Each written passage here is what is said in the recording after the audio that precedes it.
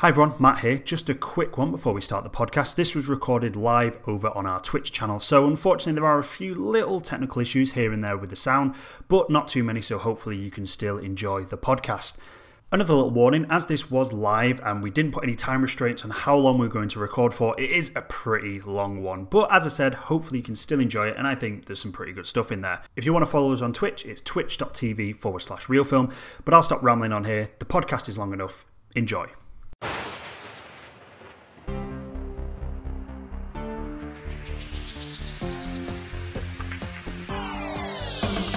Hello everyone and welcome to the Real Film End of 2020 review.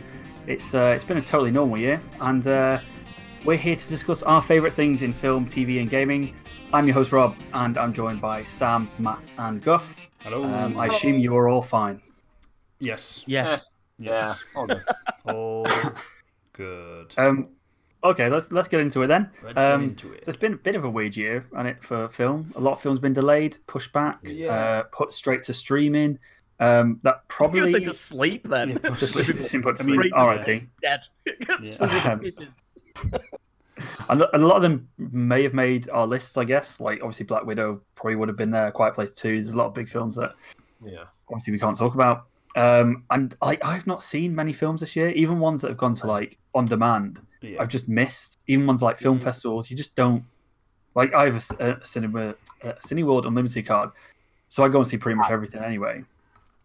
So it's like 17 quid a month, so I see everything, and I don't really tend to miss anything that I don't want to miss. Yeah. Whereas this year, I've just missed a lot of the films that I feel I probably would have seen just out of like being in the cinema and seeing, oh, there's a poster for that. I'll go and see that next week. Yeah.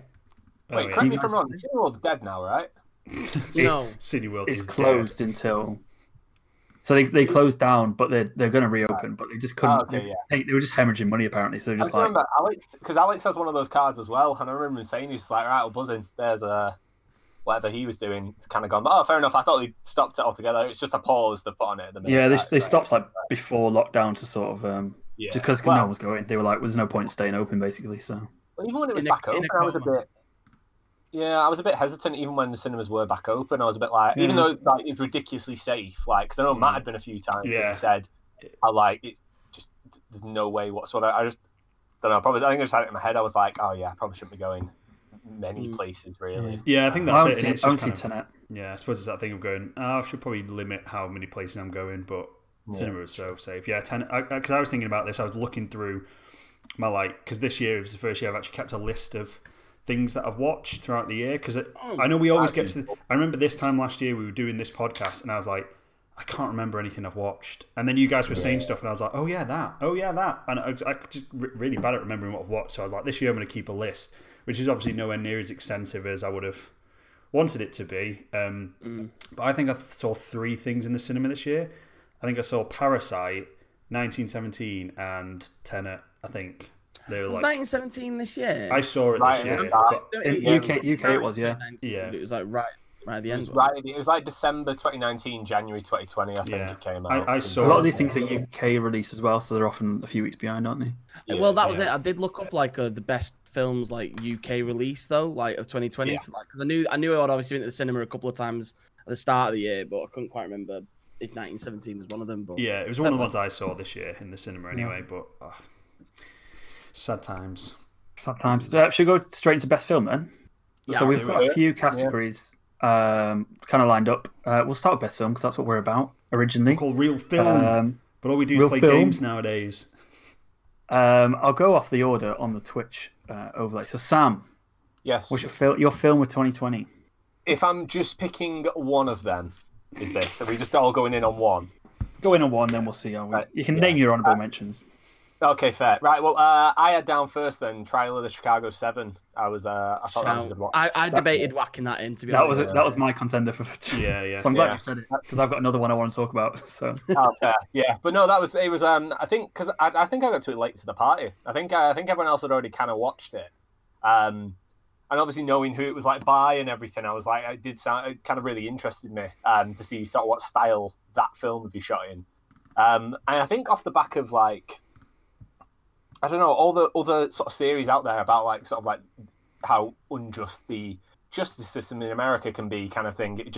it was just a really good sort of stylized piece of what that time was sort of like, which I really enjoyed watching. And the acting in it's makes a much change from Borat's subsequent film, watching Baron Cohen in Donald Trump makeup running about. Which... Well, that's it. He is genuinely a really good actor, I think, and it's almost a shame that. It's not a shame because he's like sort of prank stuff, but I don't like calling it prank stuff. But you know what I mean? Like his sort of expose stuff is still really funny, but it's like highbrow prank, but lowbrow expose, isn't it? It's somewhere in the middle of like the two. I'm not sure quite. That's it. He's such a great. I thought he was, and he was great in that. He was really good in the. Yeah, he was. Yeah. Eddie Redmayne as well, I thought was really good in that. Like he played something a bit different to what he usually does. Yeah, he's usually sort of quiet British sort of bubbly dude. Yeah, but he's really cool in this, especially sort of towards the end when, I won't spoil it, but like certain, sort of his character sort of comes out a little bit more, and it's really cool. I love the kind of like, because obviously it's a trial of like 7 people who were involved in the riots in Chicago. Like I loved how they were all wanted the same thing, but all had different ways of going about it. Yeah. And like Eddie Redmayne was like, we go about it the peaceful, legal route way, and Sacha Baron Cohen's was more about like anarchy and kind of the different like warring factions within the same group of people who they all wanted the same outcome essentially, but were still very, very different people on kind of opposite ends of the same spectrum. It's really kind of interesting.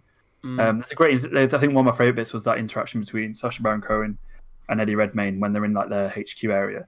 He's basically calling him, he's just basically having a massive go at him, saying you're just one of them. You're just because you agree with going through all the law and legal process of it. Because he's a lawyer, wasn't he? Was he a lawyer or something like that? I can't remember now. I can't. Remember. He was like a educated student kind of person, wasn't he? Because he was part of like the student society, wasn't he? So he's obviously like a very good school and wasn't stuff. Wasn't he also close to Kennedy? Because wasn't that a thing that he said to him? Because he said like he was. Did he say that he was a pallbearer at the funeral? Because he made a joke about Kennedy, didn't he? I remember. Yeah. And I think he says I was a pallbearer or something like that. So he must have been close, I'm assuming, to the Kennedys in some way as well. Fair. Which is interesting to think like that was sort of, he was a bit of an activist as well, if that is the case, if that is right. Yeah, I thought it was brilliantly told. And obviously Sorkin's just so well at so good at writing dialogue. And it's a room in basically one or two locations, filming one or two locations that just doesn't really ever feel slow or kind of ponderous. I think one of my favourite bits with that is sort of like the bit where it's sort of like quite a fast-paced. I can't remember who's being questioned. I think it might have been the female sort of agent. I think she gets, without giving too much away for anyone who hasn't watched it, but they're interviewing her, and then it's got the sort of like fast-paced sort of music in the background, and it's sort of the idea of them like walking through the city and then getting to the actual place and confronting the police for the first time. Yeah, like that whole shot and like that whole scene like is shot the way it like cuts between the two and like the way the music's going as well. It's just really, really. I don't think it was anything like groundbreaking, but it was just a really well put together scene. I remember, and like that sticks out in my head when I think about it. Really I was gonna say it's really. Genuinely surprised at how good this was.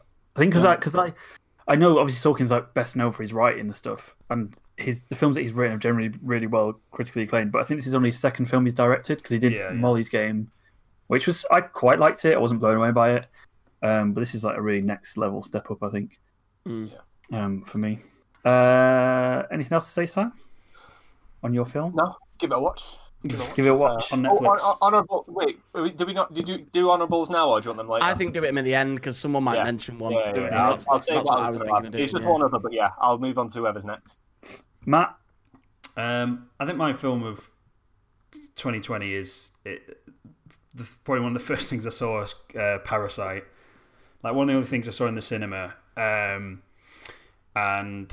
we rewatched it recently for a film club that we did on here, and watching it a second time, I did realise this is an incredible film that I could watch, even though it's quite bleak in places, watch like over and over again. I think like the first time I watched it, I was like, it was really good. Like watching it a second time, it's like one of those things that you like watch a film, you go, I really enjoyed that, but then not that I don't like people that do this, but sometimes people watch a film and go, oh yeah, it's my favourite film of all time, but I've only seen it that one time. And like, I never want to rate a film based on one viewing, whereas like watching it a second time, I can then feel like I can go, okay, I know where that's kind of going to be now. And like, as soon as I watched Parasite the second time, I was like, yeah, I think that's my like film of the year. Like, not only do I think it's a really great, well-told film that mixes genre kind of freely but not jarringly at all throughout the whole film, I think it is entertaining as well. Like, it is a film I will, because some films you go, yeah, that's a great film, but I'm never going to watch it ever again. This isn't like one of those films. Like, it's a great film, but I'll keep going back to it, I think. Yeah, I agree. Like, it was probably mine. Well, it was mine until I thought probably someone else. Until you just said it then, and now I'm scrambling for another one. I do have other now ones. I'm googling best films of 20 years. No, I did. Wait, It was mine, did and I was like... No, everyone did this. But no, I was like, oh god, my camera's zoomed in. Sorry, I don't know if that's fucked everything up, but I was trying to just get myself in focus. Yeah, I was going to say, were you trying to make emphasis? You were like zooming it in on yourself, like, listen here. Just trying to get in focus. Just trying to punch in. I was planning on doing Parasite. No, I am.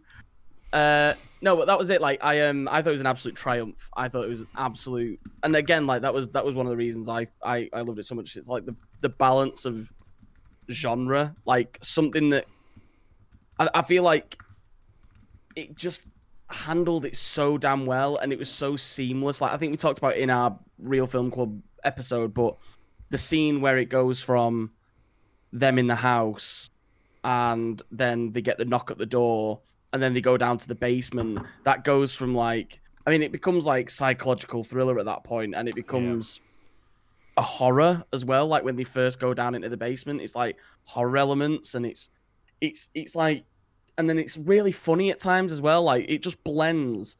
So, I mean, horror and comedy normally go hand in hand, but in a wacky sense. But that was like hand in hand in such a more subtle, grounded way that I can't really think of any other film that's done that. I know it mixes other genres as well as as well, but like especially for horror comedy, like usually you think about your Sam Raimis and things like that, where it's just a bit weird and wild. But they really blend those two together in, and I think they're for me the most prominent genres in this. But it's stunning. Yeah, I think it's brilliant. Yeah, and a really good looking film. Yeah, it's beautifully shot. But the number of like layers in that film as well, where the kind of the meaning of the title Parasite just kind of keeps evolving throughout the film. It's just really clever. Yeah, I think it's one of them as well that like there's nothing woke about that winning best film at the Oscars. Do you know what I mean? I'm glad that hasn't really been a thing thrown around, because everyone that has actually watched it has gone, yeah, do you know what? That's like a really good film. Fair play. Like it wasn't really that big of a discussion about it being like, oh, the Oscars are getting woke, giving a foreign language film the best Oscar for the first time ever. People have just gone, yeah, this is a great film that deserves to have won this award. Most of them can't read. Most of them can't read, so they wouldn't have watched it. Well, so, that's why they got a point. But you know what? If anything, I think I was going to watch that film anyway once I saw how much buzz it was getting, and I remember Googling that night sort of when it was out, and I think because me and you obviously watched it together after Big Bong. Big Bong was the one that sold it for us. I think he sold it for me anyway when he was like, I want to be drinking tonight, and we're like, okay, yeah. Oh wait, where's my graphic of Big? You guys keep going. I'm gonna get my graphic of Big Bong on the screen. Get Bong up. Don't get the Big Bong on this. Get the Bong out. Get the Bong out. Show me your bong. It's not a party without a bong. As long as it's not bongo, then we'll be fine. Just don't put it on screen. We'll get taken down. I've still yet to see Parasite. I know how good it is and how much acclaim it's got. I still haven't. It's on Prime. It's on Prime. I know it is. Wait, I thought it's pay on Prime. No, it is pay on Prime. You can borrow my login for Prime. You can watch it. I'll be back in a bit. See you in a bit. Please don't turn your camera off. Guff, what's your scrambling choice for your film of the year? I did plan this. I promise. This is the only podcast I've planned. I promise. Mean Girls. Oh no, that wasn't this year. Oh no, I can't think of anything. I was torn between two, and so one will be an honorable Rise of Skywalker wasn't out this year, mate. No. No, it was between Invisible Man, which I really enjoyed. Oh, I've not seen. Yeah. That was really quite good. But I think one that sort of had a lot of talk about it earlier on in the year, and it was a straight to Netflix one. But I really liked Extraction with Chris Hemsworth.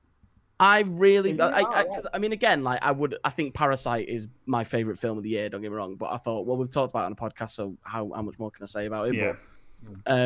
But Matt's lazy, so he did it as well. But to be fair, if I'd known 1917, I probably would have said that as well. But I think again, we've talked about these a few times, but Extraction, I think, has been sort of almost forgotten a little bit over the year because of like it just being like a sort of standard action film. But I really, really, really enjoyed it. Like, I think it was like, we're getting a new quality of action film now with like, your John Wick type films coming out, and like the say what you will about John Wick in general. Can I change my answer to all the John Wick films?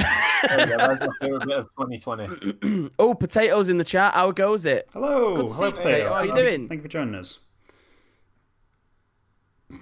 Sorry, I thought someone else would say something. Then I took a big sip. I'm still sorting. There was like a bit of dead air there. I'm sorting bong out. So I was reminding myself. Reminding myself of what Extraction was, because I think I've watched it. It's Russo Brothers produced, right? Yeah. Yeah, it is. Yeah. Yeah. But that's what I mean. So like, we're just talking about our favorite film of the year, Potato. Hop in with any stuff you want to say. If you have a favorite film as well, tell us. I imagine like that goes to everyone in chat. If you have a favorite film, yeah, I was gonna say that actually. Everyone, jump in the chat. Tell us what your favorite things of the year are.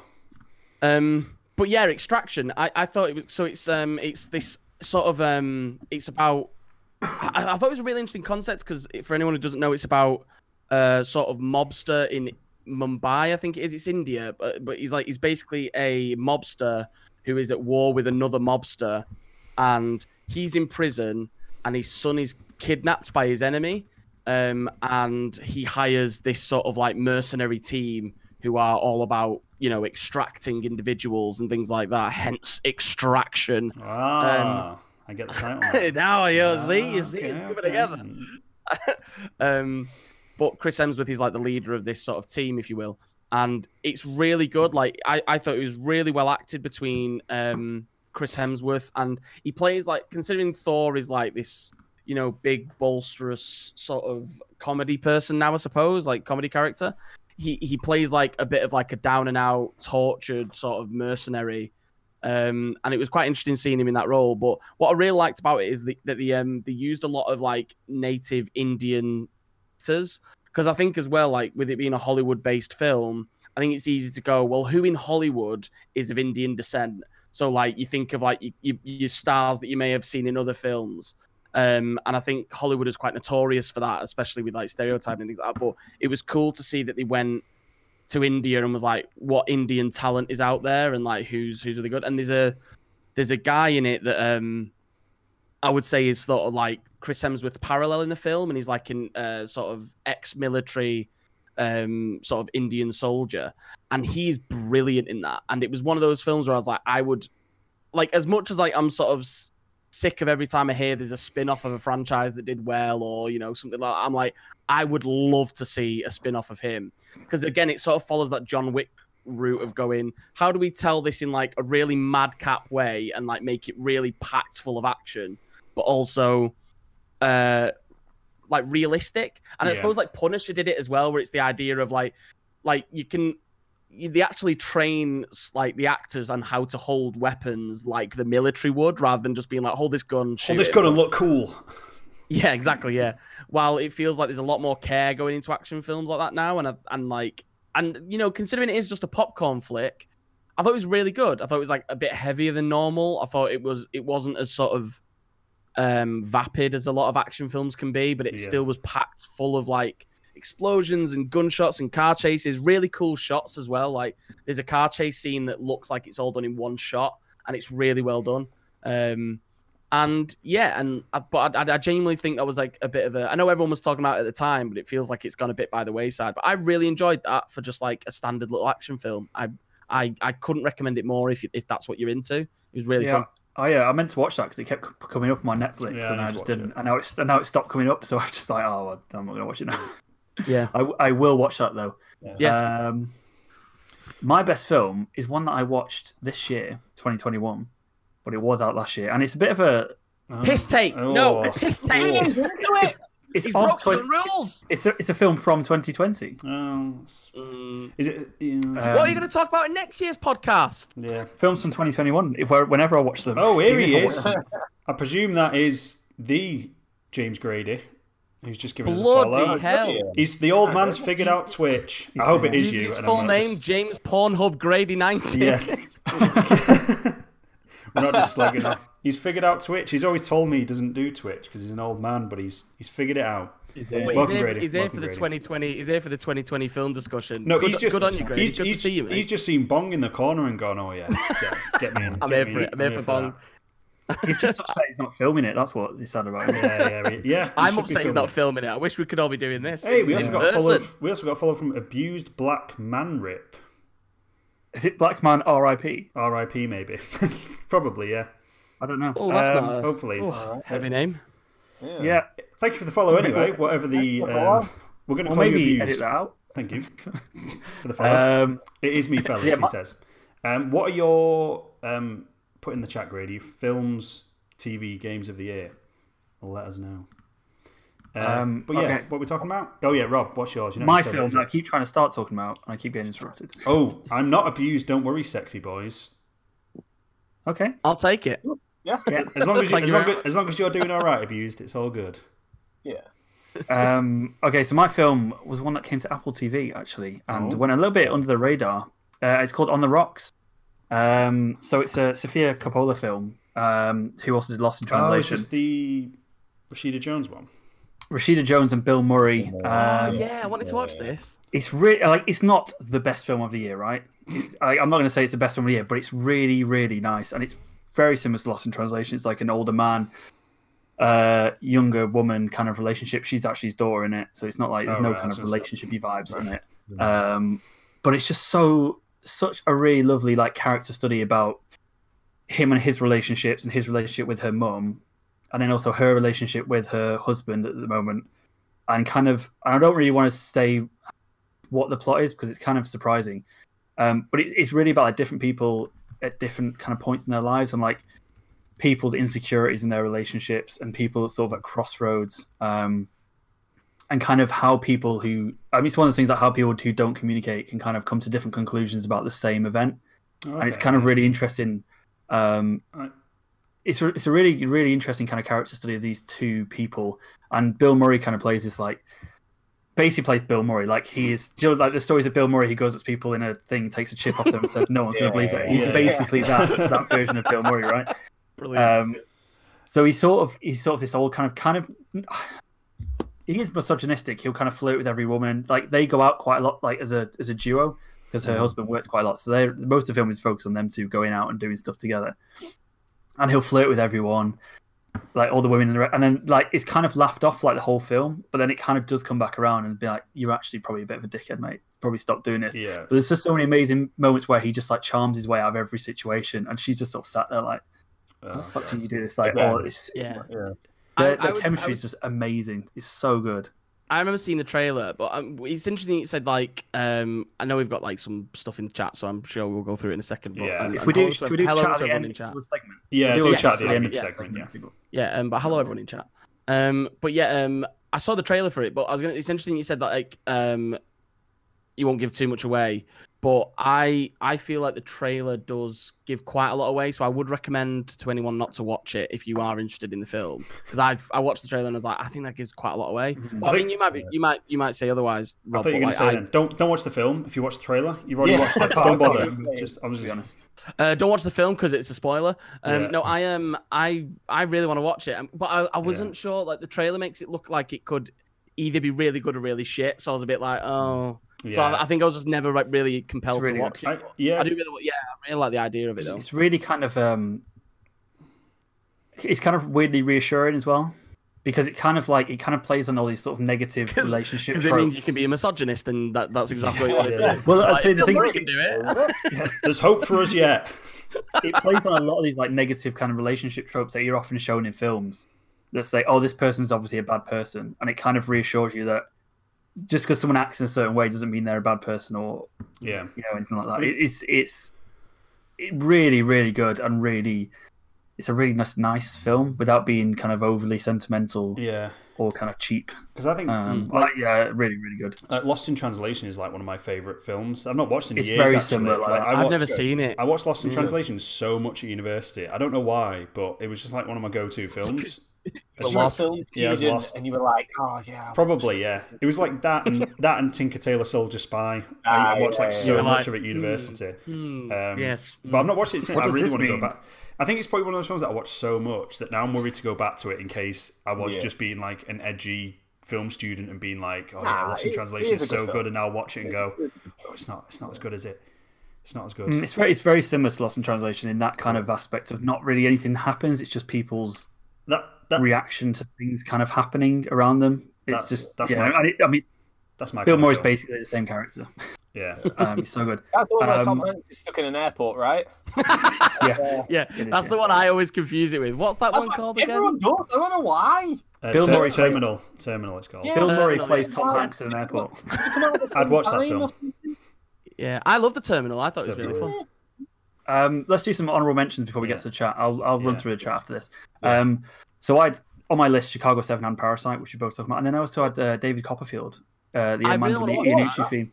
Really good. Just again, like just a really good. Is that the one that's like the untold history of David Copperfield? Something like that. It's Dev Patel. Yeah, it's Dev Patel. Dev Patel. Good yeah, cast. yeah. And I can't remember any of their names. I really wanted to watch The that. guy who was Doctor Who, the old man who was Doctor Who. The thick of it. John What's his Hurt? name? No, Peter no, Capaldi. Peter Capaldi. Peter Capaldi.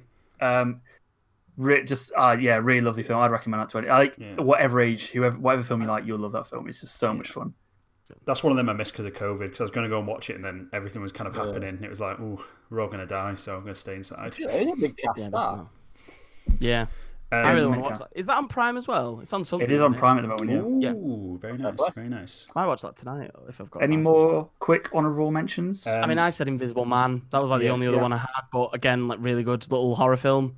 More of a thriller, I think, but shocking. Like genuine. At times, I was genuinely like, I had my sort of like hand over my mouth. I was like, oh shit! Like genuinely, really liked that. And I almost thought, like, without giving too much weight, I thought it's like, I wonder if this started out as a different type of horror film, maybe like a sort of ghost film, but like especially with the premise. You know, again, don't want to give too much away, but like, I was like, I wonder if this was a ghost film originally when they bought the script off someone. And then they decided, actually, this would go really well with the story of the Invisible Man and be a nice twist to that. It was really good. Really recommend it for anyone who hasn't seen it. It's on Now TV, I think, at the moment. Cool. My honourable mention is one that Potatoes mentioned in chat, is Soul, the new Disney Pixar one. That was going to be mine as well. We watched that on Christmas Day. I think that's it's a a good watch, brilliant that. little film, especially I think Very excited to watch that. Especially if if you're a certain age and a creative person, I think it's definitely a really kind of powerful film. I honestly don't know what kids are getting out of that film. As well. I don't. Resonates even more. I don't know what kids are getting out of that film at all, really. To be honest with you, like It looks good. It looks nice. well, yeah. Apart from that, like it's very grown up in its themes and what it explores and stuff like that. Like it's not like Inside Out where it's a bit like, oh, growing up and trying to handle your emotions. This is like being a certain age and not having success in something you're passionate about yet. Do you know what I mean? It's kind of really interesting, but I quite like the idea that Disney are doing this though. Like they're sort of going, because I think as well, it's that thing of they seem to really appreciate the fact that, and maybe it's because it is like at home. I mean, I don't think it was planned to be at home, so maybe that's not the right thinking. But like the idea that at least they're going, we have a massive grown up audience who still enjoy watching our films. Yeah. So to make something that's more geared towards that, I think is fine every now and again. I think I'm so happy they made it. I loved it. I really want to watch it again pretty soon. Yeah, we enjoyed it a lot. We enjoyed it. Anything else, or should we just jump to chat? Let's jump into chat. There's so much chat going on. I'll run through a chat. Happy New Year, guys. It's me, fellas. Yeah, we got it, Grady. Thoughts on Cyberpunk? We're not on the game section, mate. Wait for that. None of us have played it. None of us have played it. Yeah, none of us have played it. Ed, the only 2020 is Enola Holmes. Absolutely loved it. I kind of want to watch that. I really wanted to watch it. I've got it on my list. But I can't really bring myself to do it. I don't know why.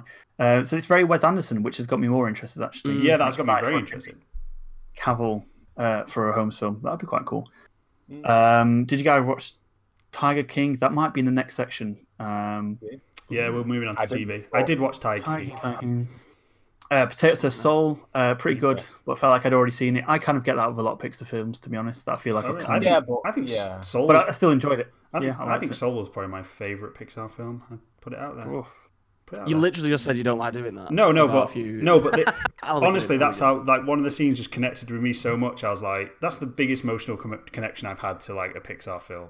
Is the bit where he talks to his cat? Yeah. Stop! No spoilers. Yeah. No spoilers. Talking to a cat. That's what it is. The cat's on all the posters. You know he's going to talk to the cat. Yeah. What do you think he's doing with it? It's a Pixar film. It's basically just ripping off inside Llewyn Davis. It kills the cat. Exactly. Yeah, basically. It kills. Hat says, I really enjoyed I'm Thinking of Ending Things. One of the films I kept thinking about for days later. Because it's fucking mad. Absolutely mad film. You were trying to figure out what was happening. Yes. I would recommend everyone watches it, to be honest, because it is mad. What's that on? Is that on something? It's on Netflix. It's on Netflix, yes. It's Jesse Plemons from Breaking Bad and the girl from the Wild Rose. Is it Wild Rose? That's the country singer.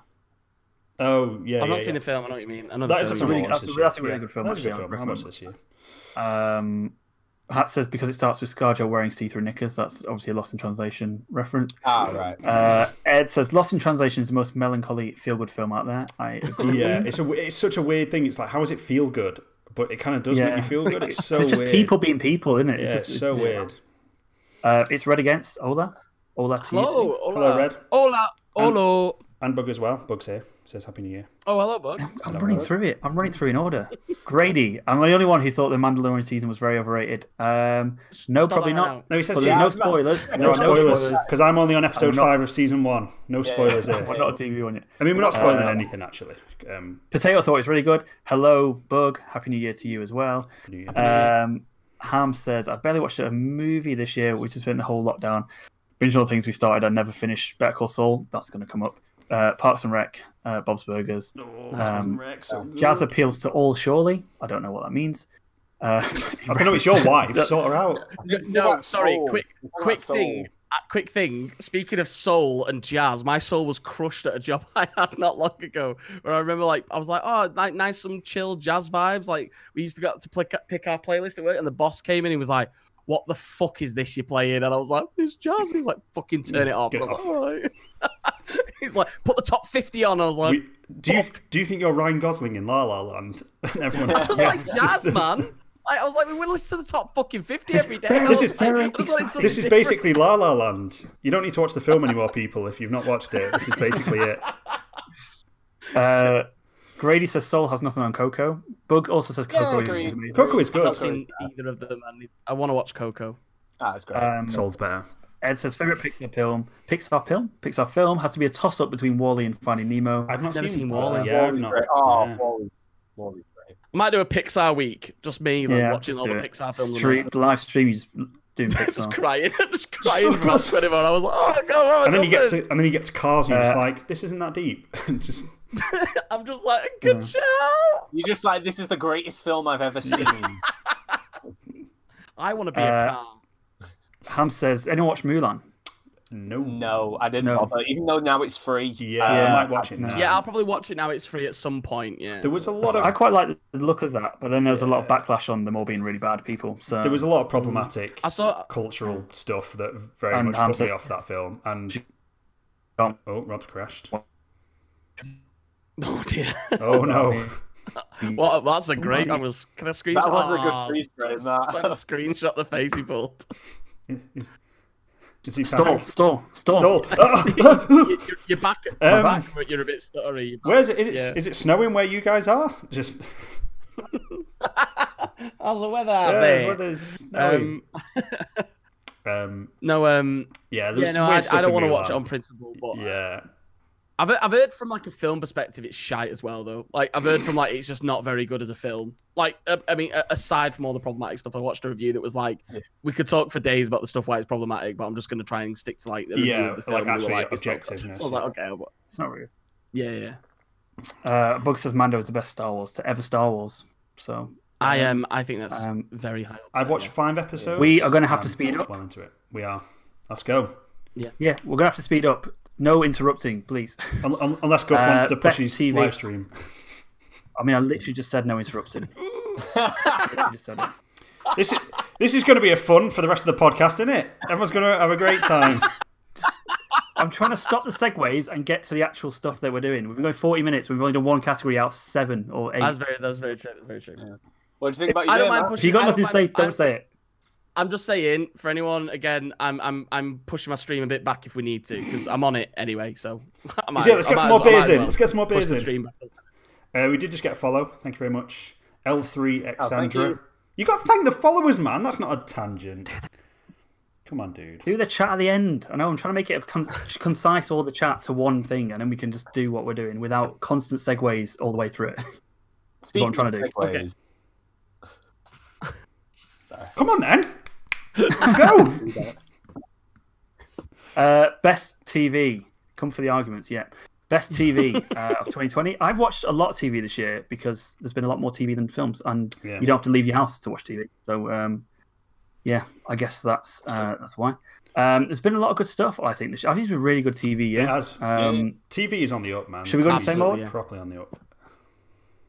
Sam, do you want to start with TV? I'm just going to refresh. I'm going to try and turn off some Wi-Fi using devices because I'm cutting out. Okay. He means go. He means go and tell Hat to turn off her phone in the other room. Yeah. That's exactly what I'm going to say. Stop playing over. Stop it. Shit, we're not doing that. I've gone dead like low res now, which is Yeah, a bit you have, annoying. actually. I don't know why. Anyone else? You just look like 3 pixels now. I've turned into 8-bit guff. Yeah. This is what I look like. This is what I look like on a Sega Mega Drive. No, quick! Start talking. Start, Sam. Go. He's coming back. Go. That's Very good choice, Sam. Yeah, Very good that was choice. great choice. My favourite season of TV. Well, I didn't want to go for something that was just. I wanted something new that came out this year. So I didn't really start thinking about any. It was like second season because there were a lot of things that had extra like other seasons which are really good. We flipped. Guff's just gone now. Oh, he's back. Oh no, he's back in the same spot. Sorry. Has that fucked the layup out? It's not now. No, it did for a second. Yeah. Okay, good. Yeah. But yeah, so that's why I was basically having a toss up between. Well, actually no, because I'm basically up to the last episode, which I haven't watched, so no spoilers, please. But I really like the Queen's Gambit. I thought that was a good watch. I'm currently watching it at the minute, but I know it came out last year, so. Yeah, I thought that was good. Like, I don't know, it speaks to the young Sam in me who used to play chess. He was a big old nerd. Chess club when I was 10. Yeah. So, but no, yeah, I thought it was just really good. But the story that's being told at the minute, obviously, is one of those where it's just like it's only ever properly gets revealed, probably like right at the end, sort of thing. But then again, I don't know because I haven't seen the last episode, so don't tell me. Yeah, but I thought it was quite a good character piece. About someone struggling with some of their inner demons and also playing a bit of chess. Yeah, it's managed to make chess really exciting, doesn't it? Like, I'm a good few episodes in, and yeah, I've really enjoyed it so far. I need to finish it, but it was one of my mentions. Yeah. No, I really enjoyed that. I thought it was and the acting in it's pretty good. Like, what else is what's she called? Anya Taylor-Joy. Anya Taylor-Joy. She was in The Witch. She was in what's the James McAvoy Her break was one The Witch, wasn't it? that I hate. What's it called? Split. Oh yeah, that's why. Yeah, okay, yeah. She's good in that. I think they've moved her onto the thumbnail for Peaky Blinders now as well. I think because Queen's Gambit did pretty well.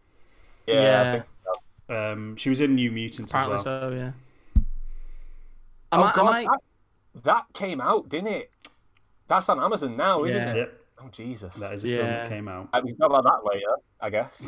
Anya is Bay. I appreciate that. I know we're saving chat, but Anya is Bay. I believe that very much so. I've no control, no respect for the host. Yeah, but no, that was mine. I'll mentions after. Sorry, am I like really jittery because like the sound is really jittery from you lot? Your voice is okay, but am I really jittery? You're out of sync, and you are like interrupting a bit because I think it's coming through late on you. Fuck. I mean, that doesn't change. That's not really different from the norm, is it? So I mean, let's just, yeah, I don't know if that's a delay thing or just a me thing. I'm not sure. Done him. Absolutely done him. Can we get some Fs in the chat for Guff? Matt, you've seen Queen's Gambit. What's your show of 2020? My show of 2020 is Normal People. That was on BBC. That's based on a book. I do have the book. Someone's Thank you for all the Fs. Laura's lent me the book, but I've not read it yet. But it's about like just like these two Irish people and like their relationship over a number of years from like high school through to like after university and stuff. And it's like one of the most emotional like films, like TV series. Like you can't describe it to people. It doesn't sound that good, but like the acting and the writing's just so like real and powerful. And I was really, really like, it was one of them that even though it was kind of punishing to watch, because like every episode you're just like, oh my god, I feel like emotionally exhausted having watched that, you would then like want to watch the next episode. It was like this weird thing of going, this is really hard to watch, but also I want to keep binging it. But like, yeah, it's definitely the thing that stuck out for me like the most out of everything like I've watched this year. And I've like, as Rob was saying, there's been a lot of TV this year. I've watched quite a lot of TV, but that is like, in terms of quality, in terms of acting and writing, is like for me head and shoulders above like most of the things this year. But I take it none of you have seen that, so yep. I can't imagine there's much else to say on it. Just I would, it's on iPlayer. Like just it's iPlayer, isn't it? Go and watch it. It's kind of that thing with just two people and their relationship and their interactions, and it is kind of like dramatic and in terms of the sense that they're kind of together, then they're not, and there's all these issues keeping them apart, but it never feels like false or dramatized or overplayed for the sake of drama. It feels very like realistic, and you know couples like that who you kind of go, oh, they would be together, but their lives are just in two different places and stuff. I thought it was just really, really good, so I'd suggest anyone go and watch it on iPlayer. What iPlayer? Yeah. iPlayer, okay, yep. Goff, what's your choice? I don't know if I'm a bit delayed, by the way. Sorry. So if I am, apologies. But mine was Queen's Gambit, and then but only because I think it was the most recent thing that I watched that I was really like engaged with. And again, like sort of everything that Sam said, where I was just like, yeah, this is fantastic. But I have got some honorable mentions, of course, as well. But I think my favorite series, after sort of like thinking about it, was Lovecraft Country. I thought it was absolutely triumphant. I thought it was incredible. It was this. It's the only show I've wrote notes for. It's the only thing of this list today I've wrote notes for because it's so good. But yeah, it was like an incredible story. It's like weird, wacky, but then like grounded because it's set in like the 60s, I think it is. So but like for anyone who doesn't know, like Lovecraft Country, they refer to it, and I don't know if it's a common reference, but it's a really, really notoriously racist part of the South because it's set in the South of America. But it's a really notorious, like, whether it's because H.P. Lovecraft came from there, I don't know. But obviously H.P. Lovecraft was a racist, wrote the Cthulhu sort of stories and stuff, but was a racist. Yeah, it was quite notoriously racist. But yeah, it's. I thought like to be, it was so thought provoking, especially considering everything that happened this year surrounding the BLM movement and everything like that. To see this series sort of talk about race and like the treatment of like authorities and just like the white community in general towards the black community in America was just so harrowing. Like it's so like it is a gut-wrenching show in terms of some of the gore that happens and some of like the visual stuff, but it is so gut-wrenching from like some of the like lack of humanity you see because of the subject matter. And it's this incredible weird anthological series that's still set in the same narrative. So like without giving too much away, like the first two episodes sort of explore one element of sci-fi, and then this third episode it's like, oh, here's a different element of sci-fi supernatural stuff, and you're like, oh, so we're going here. And I genuinely was like, oh, it's going to be like a bit of an anthology then, but it follows this singular narrative all the way to the end that's just fantastic. And there's a particular episode, it's like every episode demands, and I think it's got one of the greatest opening sequences of any show I've seen, because it sort of sets you up of going, this is kind of what you're going to get throughout the series. There's this mental madcap thing, but it has this, every week it sort of demands a little bit more that you suspend your disbelief. Like it's a little bit more sort of demanding that you just go along for the ride. And there's a particular episode that is just mental. but then it has a really human story at the heart of it, and like really modern thinking behind it, and it's about self-worth and self-love, but it's in the sort of frame of this mad episode, like with mad sci-fi shit. But then the next episode explores that whole self-love and self-worth theme and on the other side of it, and almost looks at it in a negative light. It's such a human show and such a incredible show about relationships and people, and especially like sort of tolerances of certain lifestyles in that sort of era, all on a sci-fi backdrop. Like, it's madness, and I think it's genuinely phenomenal. I think it's produced by J.J. Abrams and Jordan Peele, and for anyone who's watched any of other Jordan Peele work, you can tell like it feels so much like not only in the sort of subject matter but also like the design of it as well. Like, I thought it was absolutely phenomenal, and yeah, one of the most batshit opening sequences I've ever seen. But I think it is by far the best show that I've watched this year. I couldn't recommend it to anyone enough. I could talk about it for ages. What's that on? Is that on? That was on Now TV, because it's broadcasting on Sky over here, but I think I don't know if it's an ABC or an HBO show. I can't remember. I couldn't tell you exactly where it comes from in America. I think it's AMC, but not sure. But yeah, it's Sky over here, so Now TV it's on. Yeah, amazing, sweet. Yeah, I meant to watch that actually, but I never really actually got round to it. There's too much stuff. I don't know why. Too much stuff. There's too much stuff. So I'm going to go for one that came out this year. I think there's a lot of really good TV, and I think like Sam, like if it's just one season out this year, I'm gonna maybe leave it. I mean, there's a lot of stuff. Like, I was going to go for Better Call Saul because I'm going to keep banging that drum until everybody's watched it. People bang on it. Better Call Saul is better than Breaking Bad. Everybody watch better. It's better. It's so much better. And Breaking Bad was good. I don't dislike Breaking Bad. Watch Better Call Saul. I mean, this season was phenomenal. Like, Bob Odenkirk is a phenomenal actor. And it's mad that he's only really getting this chance, like this big opportunity now to show how good he is.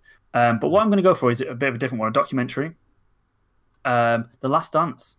Not Tiger King. Oh, yes. So I'm going to go for The Last Dance. Forgot all about that. Yeah. So, for anyone who doesn't know, The Last Dance is about the Michael Jordan Chicago Bulls team, and it's about it's about the team in their last season, basically. The Last Dance is what they call it. But it's kind of like how Michael Jordan joins the Bulls and how he basically almost like single-handedly pushes them to become the championship winning team. And it's kind of it's framed sort of focused around their last season, and then interspersed with sort of important points during his career, like when he weirdly retires and plays baseball for a bit. But it's such like a really great kind of character study of kind of everyone in that team, really, but for kind of centered around Michael Jordan. I just think it's and it's sort of weirdly kind of honest for something that kind of does obviously blow his trumpet a lot because he was an incredible athlete. But like even the stuff like what he did for Nike, like he basically made Nike who they are. Like they weren't anything until he kind of signed for them. I just thought it was a really incredible look at kind of him and his mentality. And there's a lot of things where I think during it people sort of say, was he an asshole? And they were like, well, yeah, he was an asshole, but did he get the best out of everyone in his team? And like, well, yeah. That's kind of, and the mentality required to be Michael Jordan was just, and I think the fact as well that he's just so unapologetic about that. He doesn't see someone saying he was an asshole as a criticism. He's like, yeah, well, that's what I had to do to win. And we did win, and we were the best team ever. And I don't have any interest in basketball. I don't have much interest in American sports. And I think, like, Guff, you're not a big sports person, but you watched it. I think a lot of people kind of don't really have that much interest in sports. I just find it such an interesting look at this person who ultimately kind of transcended that sport. It's about characters, isn't it? It's about the characters and their motivations to be who they were. That's why it's like compelling to more than just basketball fans. I think, like the extended cast with like Scottie Pippen and Dennis Rodman just turns up halfway through, and he's just this absolute man, just mad. He was like going out with Madonna, and it's just like this mad stuff going on. And Michael Jordan's just this like constant person throughout the whole thing. I just think it's such a great documentary and told in such like an inspiring. It does a really good balance of like being so inspiring. Like this is what this man achieved by pushing himself and pushing everyone around him so much, while also not being like wanking him off the whole time. I thought it was like Yeah. a really nice sort of. I don't know a better word for saying wanking him off. the whole time. Yeah, sorry. Bigging him up. Could have just said that. Bigging him up. Yeah. Could have, but I didn't. There's a few things you could have said. Yeah. No, I am. Bang on. Like I am not very much interested in sports in a big way, but like, yeah, that was like you said, like inspirational. I think that was like some of the thing I got from that was I was like, that's made me want to like work hard at something. Like I think so. it's sort of I'm like take a basketball. Just like. Sure, you've got Hoop in the background there, haven't you? That's That's it. Just Guff's used lockdown to become Michael Jordan. No, I genuinely, I think it was a. I've just said, I completely forgot about it, but I think it's, testament to how much has come out this year. But Oh yeah. that was probably one of my absolute go-tos. I was like, every night, I was like, I need to watch more of this. Like, I really enjoy. Like, I very rarely feel that way about a documentary. Just because, it's telling the truth. It's not like a narrative necessarily. Yeah. But I was just like, I need to watch more of this. Yeah, really good. Well, that's it. When it was told as a story, and I think especially if you're not into basketball and you don't know what happens in. I mean, obviously everyone knows Michael Jordan, the greatest basketball player of all time, but I didn't know what happened in that story with the Chicago Bulls. Like, I didn't know how many things they won, if they won, what they won. I didn't know that, so I was like gripped. I was like, I need to know if they win this three-peat. Like, I need to know if they win this season, like all the way through. So I think that. Like, the way it was structured was really clever. Like, not only giving you an insight into their lives and what motivated them, but then also going, I really want to know if they win this. Like, I need to know. I really want to know, why did Space Jam? Well, yeah. Honestly, I was only watching it for Space Jam. That I was bit waiting for the was Space Jam Space Jam's mad, where they're just like, yeah, we've got this basketball court on set, so we can go and practice. And it's just like, this is insane. This is so weird. But you know what? Like, it was those mad stories that I loved the most. Oh, yeah. It's like that, because that was one of them where he was like, he invited like all the best players in the NBA to go play with him and just basically spar, essentially, if you will. And they were like, yeah, because it's Michael Jordan. Anyone else asked that question, you're probably like, I'm probably not going to bother, mate. Yeah, exactly, yeah. But then he did, but then he was like, I know how to beat all of them. It was like, he's like mind palacing them all and like sort of figuring out, But then my other one, and I think me and you, I know you love this story, Rob, but like, it's the one where like he talks about how he like made up stories to like get psyched up psychologically so he could like fuck someone up on the court. Like he's like a dude that like he like for years there was this whole story about how he like slighted him and like he said something like to him like when walking through like he didn't say hello or something like that. That's a different dude. That's like the coach of the team. That's another one. And he beat the team. The coach didn't say hello. But no, there was a dude that was like everyone was saying he's like the new Michael Jordan. He's like on par with Michael Jordan. He was like a newcomer to the NBA, and he made up a story where apparently he said like something about like our old timer or something. Like, he made a slight to him, and he rumored for years that was why the next game Michael Jordan's thrashed him. Yeah. But apparently Michael Jordan just made that up because he made that story up to himself. So that he could get yes, it's like I love that. Michael Jordan should do like talks on like his mentality. Yeah, he should do talks on like manifestation. Like he literally lied to himself so much he believed it, and then years later it was just like I do this when I'm playing Overwatch. And I'm like, I make a little narrative in my head, and if I kill someone, I like teabag them, and it kind of builds up this little narrative. Sorry to. I'm learning. Sorry to tangent. I did that to a Genji today as Anna. He was trying to get me all game, and then he slashed at me. He bladed. I ran away, shooting him, and then I slept him as he finished his blade. Went up, teabagged him because he was on like 1 health, and then naded him to kill him. And I was like, "That's good because I know piece of shit." I know that's good because he will have seen the teabag before I killed him. So I'm in his head now. I'm in his head. You made sure to get like front facing. Oh yeah, he will have seen it, and then he came for me for the rest of the game. I want you to see what I'm about to do to you. Just like Michael Jordan. Exactly. So Michael Jordan of Overwatch. Some honorable mentions. I watched Umbrella Academy this year. I know the second season came out this year. Enjoyed that. The trip to Greece finished off the trip. I don't know if anyone's a fan of the trip. Michael Winterbottom. It's Steve Coogan and Rob Brydon, where they're playing like I really liked hyper reality versions of themselves, sort of thing. Very, very funny. The trip to Greece finished, and I nearly teared up at the end. It's very sad. I didn't even know that was out. It was on Now TV. Yeah, they moved to Sky. Yeah, it came out. I think it was like the start of this year. Well up for that. Devs was on BBC. It's by that was really good. Matthew Garland. Alex Garland, the guy not did Alex Ex Machina. Garland. Who's Matthew Garland? Very, very good. You? Jude. You marry into the family. I wish. When you married Judy Garland, do you not remember? Yeah. What? Devs was brilliant.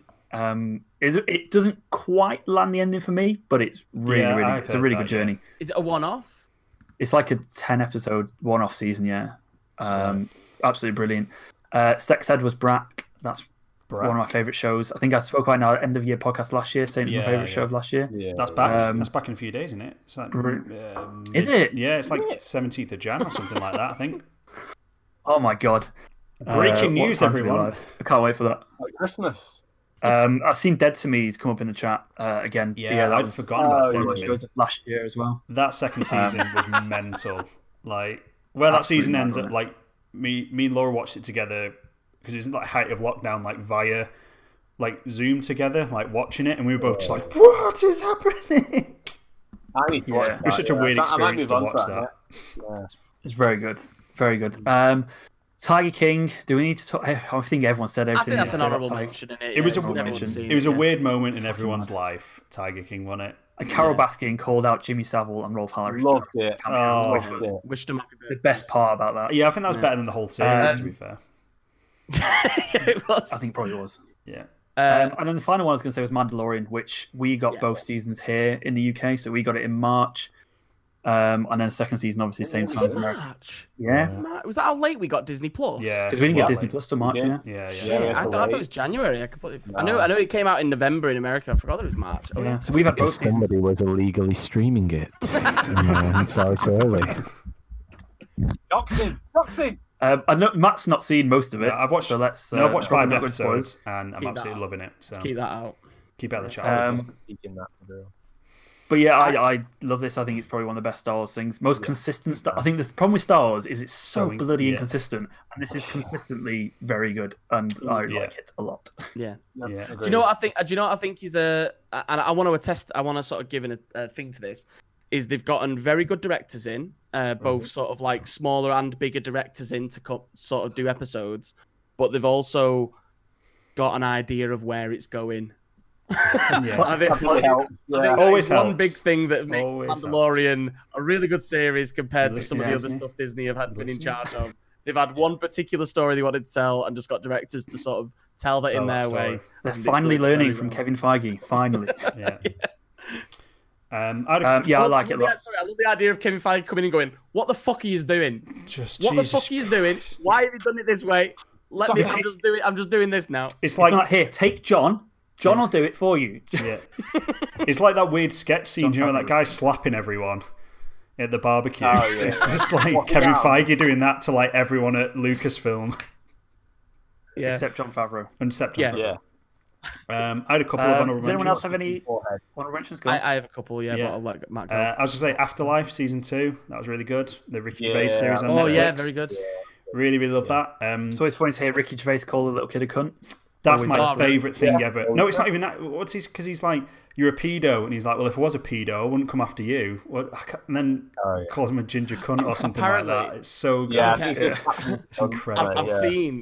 I've seen a behind the scenes thing where, like, and I'm quite glad that this is the case, but a behind the scenes thing where someone's shot from the far away shot where you can see them both at the fence, and he doesn't actually say to the of course he doesn't say to the actual kid. Yeah. And it's like he says something completely different, but I never thought of that. I was like, it is quite harsh to say that to an actual child acting or not. Yeah. It's actually quite harsh. And also, like, the thing of being like, if I wouldn't come after you. It's quite a harsh thing to probably say to a kid. You're an ugly little best kid. To get him out of the shot when you're doing that. What else did I have? I had The Boys. I missed that. Yeah, Boys was really good. Like, I watched both seasons this year, but both of them were really, really good. I'm trying to look for stuff that came out this year because Ted Lasso. I don't think any of you have watched that. I love that on Apple TV. You really enjoyed it. I don't think it's great, but I really liked it. It's such a weird thing that I kind of felt compelled to keep watching it, but also at the same time I was like, I don't think this is great, but I'm kind of really in. It's so weird. I don't think I could recommend everyone to go out and watch it. But if you're curious, I'd say give it a go.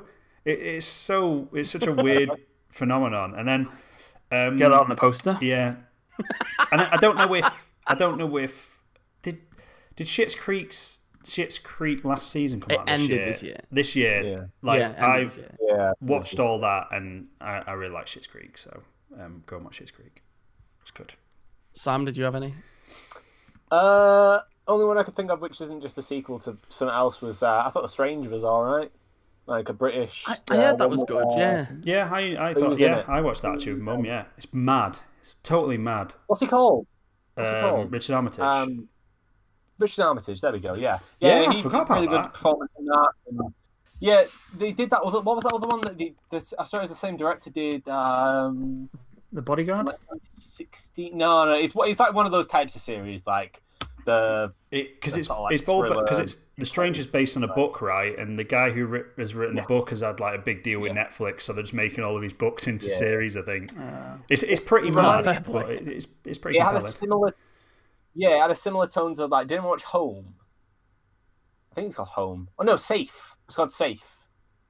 The one with the dude from Dexter in it. I want to say came out in 2016. I'm pretty sure. That's like a very similar tone to it, and I'm pretty sure it's by like either the same director or something that did it. But that's a very good. But anyway, that's not 2020. The Stranger was 2020, and the cast, the acting in that was very Yeah, good. it was It's good, called yeah. Safe. It's got the Michael C. Hall's in it. the woman that plays the baddie, kind of a baddie in Ant-Man 2. What's she called? Yeah. Ghost. Oh, Ghost. Ghost yeah, in yeah. that, Who plays that? She's in that. She's good. She goes, yeah, and it's good. Yeah. I had sorry, quick one. I forgot a film one. His House, the horror on Netflix. Please go watch it. It's really good.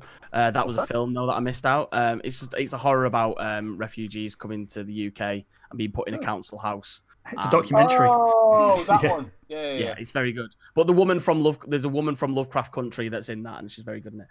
But sorry, yeah, my series one. I had a lot of what's already been mentioned, like Umbrella Academy Boys, Mando, Queen's Gambit, Cobra Kai though. That's mine. That was an absolute. I That came loved out it. a few days ago, didn't it? No. Season 3 came out. Season 3 was this year like, on the other Netflix, day. wasn't it? Right. Oh no, it's Yesterday. season 2 on Netflix. I'm gonna binge the living shit out of it because I think it's so much fun. But I watched season 1 and 2 this year because it came onto Netflix in 2020. Yeah. And it's fucking mint. It's absolutely mint. I love it. Even though that's dodgeball. I was gonna say that's still- dodgeball. Yeah. Cobra Kai, yeah. No one in the Karate Kid ever Same just went, thing. No. Same thing. But it's top. Can we get some big dubs for Cobra Kai in the chat, please? I know there's some Cobra Kai lovers in the chat. There's gotta be. Speaking of chat, let's have a quick Yeah. run through. I'm gonna run to the toilet while you go through chat.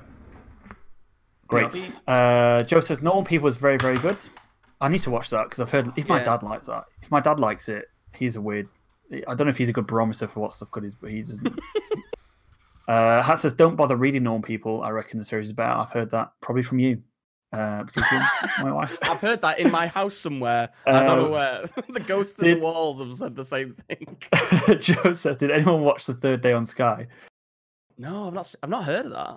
No, I can't remember. Sky has some genuinely really good shit on Yeah. TV, man. And I'd never look at it apart from like the odd thing. Hat says, Matt forgot to mention all the sexy bits of Normal People. Don't watch it with your parents. That's why I was surprised my dad watched it, because it just seems like horny teenagers kind of going at it from the bits that I've seen on TV.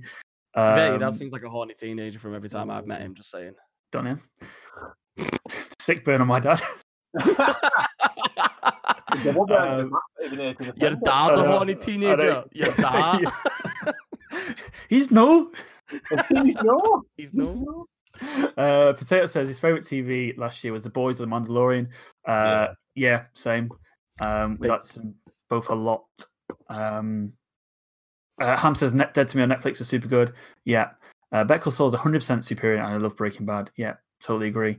Berg says Better Call Saul is not sure Better Call Saul is better than Breaking Bad, but it's on par. It's a slow burner, but worth the effort and grows into itself more every season. Completely agree. I think it is more kind of nuanced than Breaking Bad, and it is a bit slower. And I think that's probably why people didn't really get into it right at the start. And also because Saul is in Breaking Bad is a really one-dimensional character, and they really expand on it so well. And his like opposite, the lady who like stars with him, she's incredible. She's really good. Ed says only series I think I've seen was Hey Dougie on CBeebies. 100% would recommend. Don't really know what to say to that. I'll get into it. Ham says loved Afterlife. Yeah, I completely forgot that was out, to be honest. Yeah. Sorry, I just want to appreciate Ham said, like, excuse you, you've watched Mr. Tumble too. There's been so much Mr. fucking Tumble in this house. Because like I've got like when our niece has come over, like well, my niece, because I say my you parents. say like all four Yeah, of them. it's my parents' grandchild, not ours. Like, it's my niece. When she's round, there's like Baby Bump or something like that. Is like another show that's just always on, and I'm like, I'm struggling with like hearing Mentally. with hearing 5 little ducks came swimming one day over and over again, over and over again. Honestly, there was a day when like mine and Rob's stepnephew watched Minions 3 times on repeat, like the film Minions. That is hell. That is hell. Like, kill me. Yeah, can we get some F's in the chat for Matt and Rob having to watch Minions? I fucking hate Minions. The next Minions film coming out, or the next Despicable Me film, The Rise of Gru? Never. I'm just looking forward to all the War Memorial memes. I worked at the cinema during those films. F's for me, please. Yeah. F's for me. We just got a follow from Big Greg. Thank you for the follow, Big Greg. Hey, hello, Big Greg. Big Greg. Greg Davis from Taskmaster. Yeah. I hope. Taskmaster, that's one of my favourite TV shows Yes, as well. Brilliant TV show. Everyone is should watch that. amazing. It's banging. And it's very good, even though they socially distanced this season. Still managed to make it really good. Bug says, and except Dave Filoni. We forgot about Dave Filoni, everyone. Oh, no, I saw Dave Filoni was never in the slapping category. He was never going to get slapped. He wasn't even in the garden. He wasn't even in the garden. Ham recommends Derry Girls. I watched the first episode of that and really enjoyed it, and then just didn't watch the rest. I don't know why. I'm very sorry. I will do that. I'm so disappointed you. Walking Dead Worlds Beyond. Walking Dead Worlds Beyond was average. Hopefully serves as well, but for the next 1 to 2 seasons of the main show. I dropped off Walking Dead probably 4 or 5 years ago. Yeah, I dropped out at season 4. I didn't even know there was a different spin-off show. There was 2, weren't there? Weren't there 2 different shows? There was Fear the Walking Dead. Yeah. And then there was this one, I'm assuming, World Beyond. I didn't realize there was a second one. Yeah, same. I guess I'm glad that it's average. The Outsider on HBO. I've seen trailers. I've not seen it. No, I haven't. Yeah, same. Potato saw the first series of Cobra Kai when it was on YouTube. It's on YouTube Red, right? It's like That's why I avoided it, because I was like, no one has. It'll probably be shy. And then I was like, oh, actually, I've heard it's quite good. I liked the concept though. I was like, oh, it's a good concept for a show. Showing off your beers, is it, boys? Yeah. No, I put a poll in the chat, and I'm trying to subtly get everyone to vote what beer I should have next. All right. So I'm showing them off while everyone's talking. I vote that one because I like that one. It is good. Everyone vote in the There's chat. a lot of chat about Baby Bum in the chat, which I'm just going to skip past. People seem to be having mental breakdowns, so we'll leave it to you. I'm like, as someone who doesn't have kids but has like a baby niece, I'm like, it's nice to be able to vent a little bit because I'm like, it's haunted my house. That like all I can hear, and like my dad will keep it on because I think he's just gotten used to the sound. So even when she's asleep, or she's like gone for a walk or left the house, it's still on, and I'm like, Dad, can you turn it off? Dad! Turn it the fuck off. It's all I can hear. So my dad's a horny teenager. Your dad is a toddler. Oh yeah, Matt, you missed that. Yeah, I was going to say. I mean, it's 100% right, but. No, I was gonna say really quick about Cobra Kai. First season, I was like, the concept's really great. It's on YouTube Red though, so I'm not gonna fucking watch it because I ain't paying for that shit. Yeah. And then it came to Netflix, and like it obviously did really well. And I thought season 3 was already out, so binged all the way through season 2. Got to the end of season 2, it leaves on a bit of a cliffhanger, and I was like, fuck off, it's not out yet. I was fuming. I was absolutely raging. My night was prepared to watch season 3, and I had to wait months, but. Gutted. Good. Joe says, anyone watched Ozark? It's on my list. I haven't, but I've heard it's fantastic. That and Dark are both on my list. Oh, I need to watch Dark. Dark. Amazing. Yeah. I really need to watch I've not Dark. watched season 2 or 3 yet, but season 1 was amazing. I've watched first episode of season 2, but they're all getting on the list. Fear is still ongoing too. And Ham says, you never get used to sound your dad as a psycho. And with that, we'll move on to our next category. Best game. best game of 2020. I've got one on my list. I've One got one which is going to be the same as you, and a second one. I've got an honourable mention, which is absolutely the same as everyone else. Shall we do the obvious one that I picked, which is The Last of Us 2? Yeah, which is the same as me. Yeah. I know. Okay. Yeah. I mean, to be Which fair, is No spoilies though. no. I've not Well, no, played. spoil it. I've not played that many games that came out this year. To be fair, so I haven't either. No. But that's why I've gone with this. mainly because we've played Overwatch all year. Pretty much. Essentially. That's my honourable mention. Yeah. The Last of Us last year as well. It was The an Last of honourable Us- mention, like. The Last of Us 2 is genuinely an astonishing achievement in storytelling. That I think the first one is genuinely a brilliant game as well, and the storytelling in that is phenomenal. The Last of Us 2, I know a lot of people don't like it for real reasons and also for fake made up reasons that are in your head. Like The Last of Us women, 2, like women kissing other women. I don't like it. And being emotionally manipulated. That's any media emotionally manipulates you. That's the point of a story to make you feel different things. I hated it. I felt things. But I genuinely think, as a storytelling device, the way it uses sort of flashbacks, and I'm going to try not to spoil it. There's the final scene of it. Genuinely made me feel more than probably any other form of media or even films struggle to make me feel as much as that game did at certain points.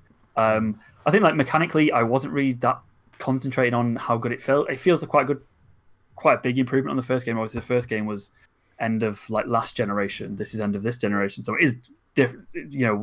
Worlds apart in terms of the game mechanics and how it looks, and it does look incredible. But I just think the way they've managed to tell a new story that is very different from the first one in such a way that it goes places that you just don't expect it to go, and it makes you feel things that you don't expect to feel in that game. And I just think it's amazing. I genuinely think it's game of the generation. Wow, that's fucking massive. I really do. Yeah. I absolutely love it. I'm going to show you all something now, Matt. Yeah. Go tell everyone what you think about The Last of Us 2. I'm going to show you a piece of artwork that I got, which Oh yeah, this I think is is really amazing. cool. This artwork better not be the final scene that spoils the whole game. Yeah, it's just the final scene. While he's doing, oh no, you're going to say something, not you, Matt. Sorry. Well, no, I was just going to say, I absolutely loved it. It was one of those games that I was like, I'm going to sit down. I'm only playing this when I know I can play a good few hours of it. Because I love the first one. The first one's in my top 5 games of all time, probably. So I was like, I'm only going to play it when I know I can dedicate 3 hours to actually sitting down and playing it. I'm playing it with headphones on, the whole thing, and yeah, I loved it. It's one of those things that I can see the criticism in it. I just don't care. Do you know what I mean? I know in some places it drags a little bit. Maybe there's some bits where it could have been compressed a little bit, and it's annoying because there's a criticism of it that I have that I can't say without ruining things for it.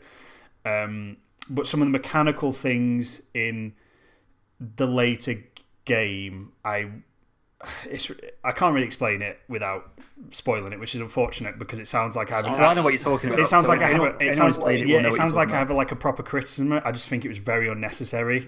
These 2 moments, I felt it was really, really unnecessary.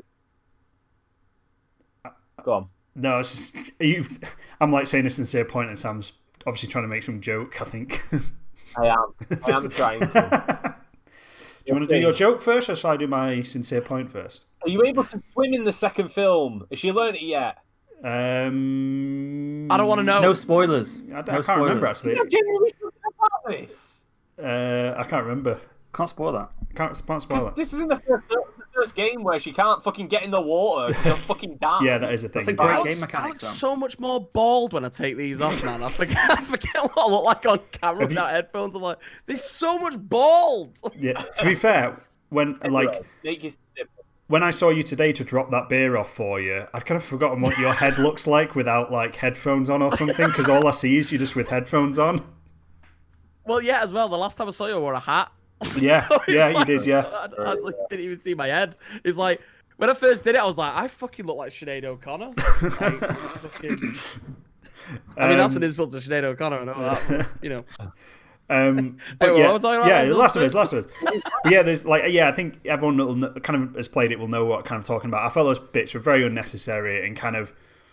They were the only bits where I felt it was kind of forcing you to kind of pick a side or do a little, it felt a little too forced, a path that I necessarily didn't want to go down. But apart from that, I thought it was, I really enjoyed the mechanics, thought it felt really good, the sound design, the dialogue, the world building, the story, I just absolutely loved. I think, the motivations of the characters are so real. Because, I was speaking to... someone recently in one of the Discords, I can't remember which Discord it was, but Jay, if you're around, I presume you're still in Mag's stream, but if you are speaking to Jay about it, he was kind of saying it felt a bit he didn't really like the writing that much and kind of broke it down into his, it's just back and forth, and I was like, I kind of get that, but I feel like the motivations were always justified for what happened in that story. It never felt like a systematic thing. It felt like a natural progression based on people's kind of feelings and beliefs and the new information that they learned along the way. But yeah, I absolutely loved it, and I want to go back and do a full playthrough of 1 and 2, back to back, and really kind of get the full experience. I'd really, really love to do that. I think I am gonna throw some time into it this year because I think I've just you need to. I've still got it here. You need to. I need to. I think it's because I just don't play games that often. It's either I'm streaming or I'm playing with yous and it's Overwatch or something. But I'm the same. I've not actually sat down and played a game for myself for a while, and I want to do that for Last of Us 2. I was thinking should I stream it, but I was like, no, I want to at least for the first time play it. I want to play it because I don't want to cry on camera. No, that's exactly. The thing. I don't want to cry on camera. Because it was, I play with headphones in the dark or something. It's just, because I think you were talking about a lot of the criticism it got, and I think a lot of the criticism was sort of characters saying, these people wouldn't do this, or these aren't what these characters would do. And they're the sort of the same people who don't realize that Luke Skywalker blew up a Death Star with millions of people on it. Do you know what I mean? They're just focused on who they think the protagonist is, and they're always 100% right, and they always make the right decisions, and they cannot be flawed in their mindset.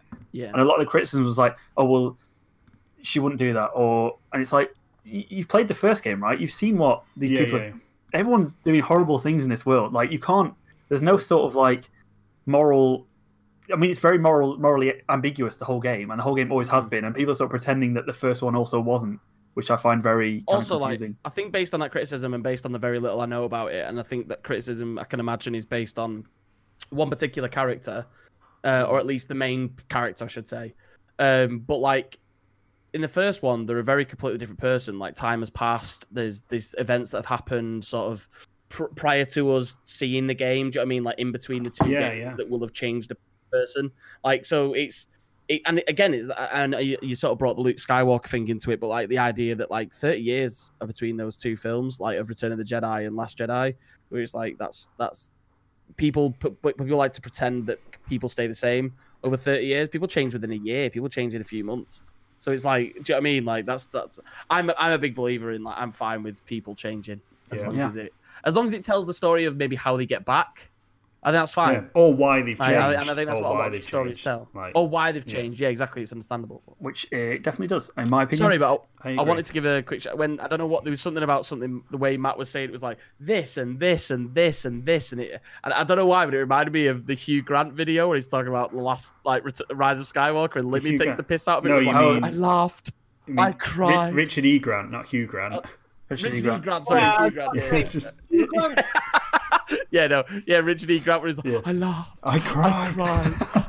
I jumped for joy. And then he banned Limmy when Limmy took the piss out of him. Banned him. I'm gonna have to every single podcast. I'm gonna have to find on everything. Yeah, I'm gonna have to find that now and post it in the chat for anyone that's not seen it. I laughed. I cried. Get the Limmy version up. The Limmy version. Yeah. Sam, what was your game of 2020?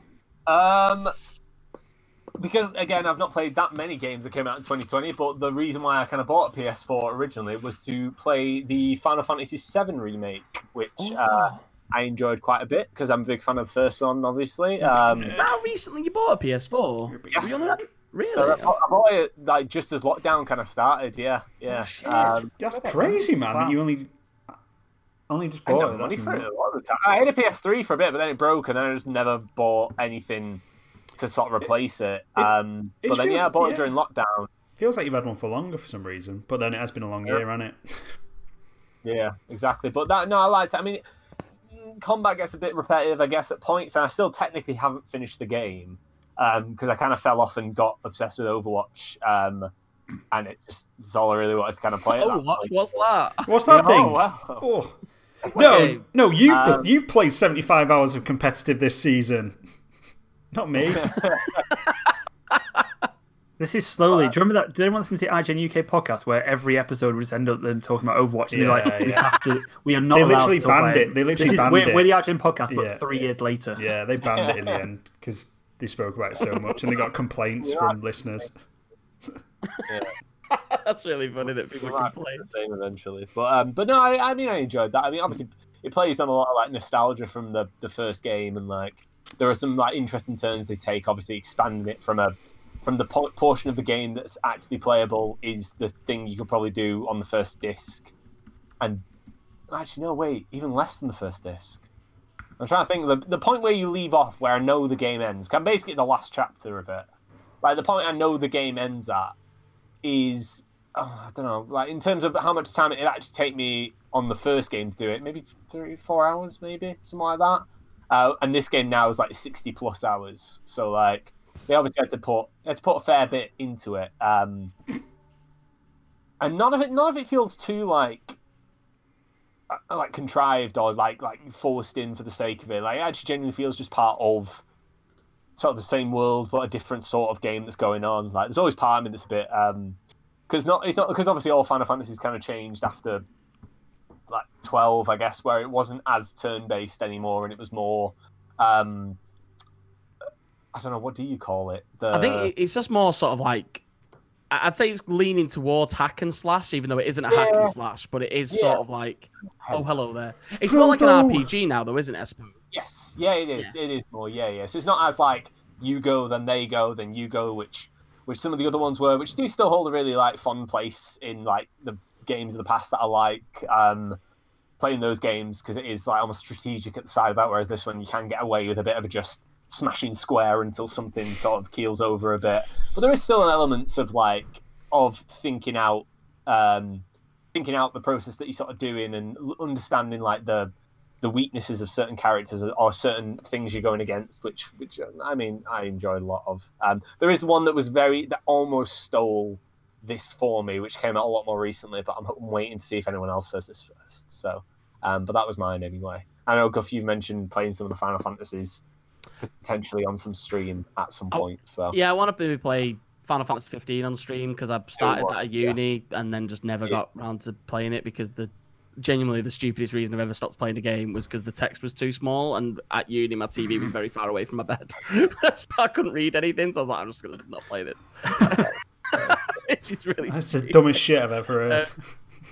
Well, it's because I used to sit on the end of my bed and made my back hurt because I had no lumbar support. I've been victim of that, yeah. You should suffer. You need to suffer, man. It's legitimately the dumbest reason I ever stopped playing a game. It's so dumb. But I do want to, we'll get a stream out of it, hopefully. Go on and go for your game of 2020. I mean, it's got to go to Doom Eternal. Hey, I put it in the background because I knew you'd pick it. It's to the right of your head right now, above Big Bong. I put it there because I noticed it as well. Because the thing was, I was putting this collage together and I was kind of like picking my stuff, and I was like, I need to kind of put what other people are going to say in here. So I was like, Guff's going to go for Doom Eternal. That's going in there. It is. I'm glad that it's that obvious. I think it is an absolute triumph. Like, obviously, for anyone who watches my stream, I streamed it on Saturdays, and we've recently finished the DLC.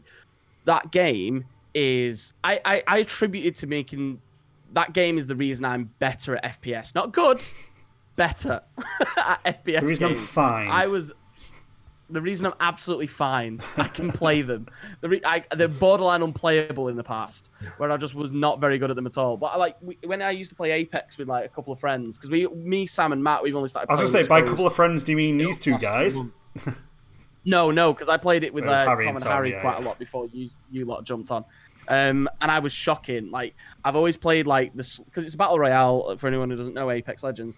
And I used to get like a sniper. I used to be like dead far away. I like to doing like the sort of long range shit. But every time I got like close to people, I'd like panic and fumble and like get really bad at like moving around and bad at aiming. Like everything that like it's why I'm shy at COD as well and Halo. And there's not a shooter game I've ever been good at when it comes to multiplayer. Never, right? But Doom Eternal, there was something about it when I saw like footage because I never played Doom 2016, which I will be hopefully playing at some point soon.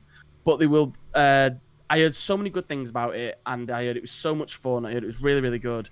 And I watched a few people like I saw like a let's play of like the first maybe hour of it or something.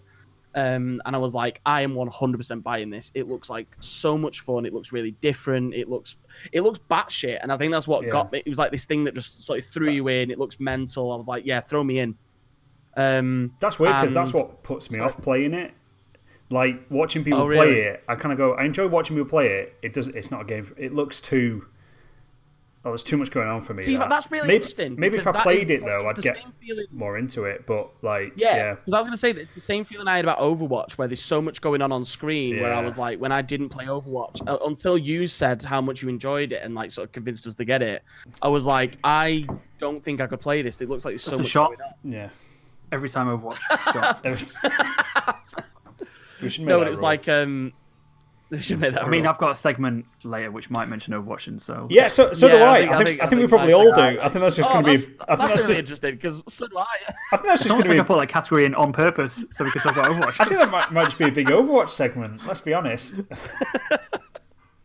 No, but yeah, Doom Eternal, like, especially looking more into it afterwards, like I've been watching, like, so the game director Hugo Martin, sort of, cause again, not playing the first one, I have no sort of frame of reference in how it's played, but he was talking about how this game is a game where more than the first one, it forces you to buy into the system. So like glory kills give you health, chainsaws give you ammo, these effects do some things on other characters, these are ways of like killing characters instantly, and like there's this such a variety of different ways to play the game, but you sort of have to, otherwise you're gonna have a bad time.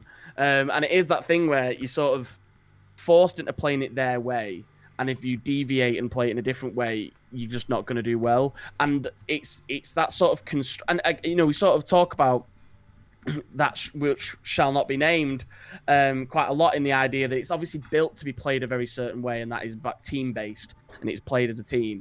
This is Doom Eternal is a game that's like, you need to play it our way or you're just not going to succeed. And that is summed up perfectly in the final boss, where I think I knew it was one of my favorite games of all time while playing it and playing the campaign. But when I got to the final boss and I finished it and I completed it after several tries, the adrenaline I had, like after playing that, I was like, I think I finished it at like 3 a.m, and it was at a time when my sleeping pattern was more normal, so that was me staying up quite late. But my sleeping pattern, nothing. It's like 3 a.m.'s fucking now shit, man. That's my twilight hours. Weak sauce.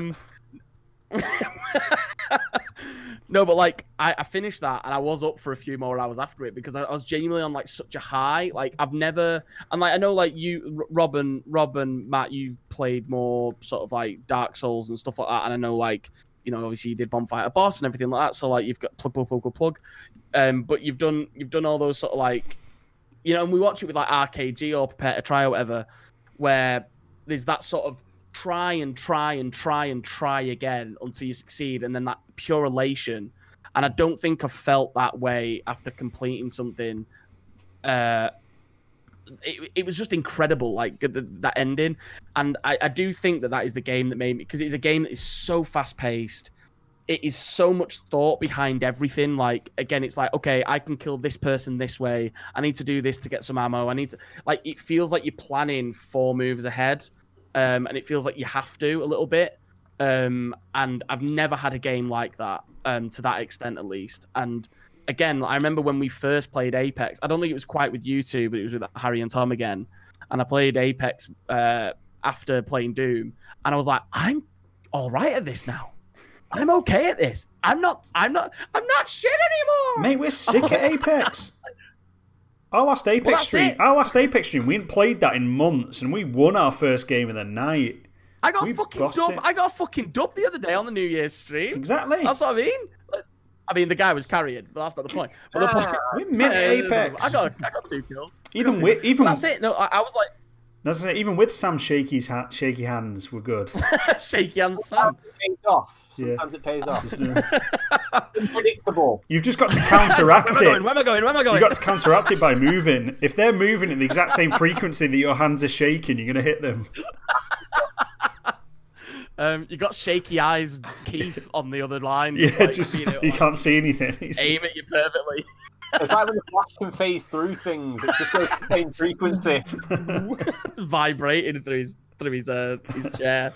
No, but that's it. Like, that is a game that made me better at FPS shooters, and I think it's I think it's very much a game that is my favorite game of all time. What it is definitely in the top 5 of my entire life, like games I've played, and and again, like, I do recommend everyone plays it. It might not be for everyone, and it's gory, and it's a bit mental, and it's a lot to handle sometimes. I know some people watching my stream were like, "This ain't for me," and that's fair. That's absolutely fair.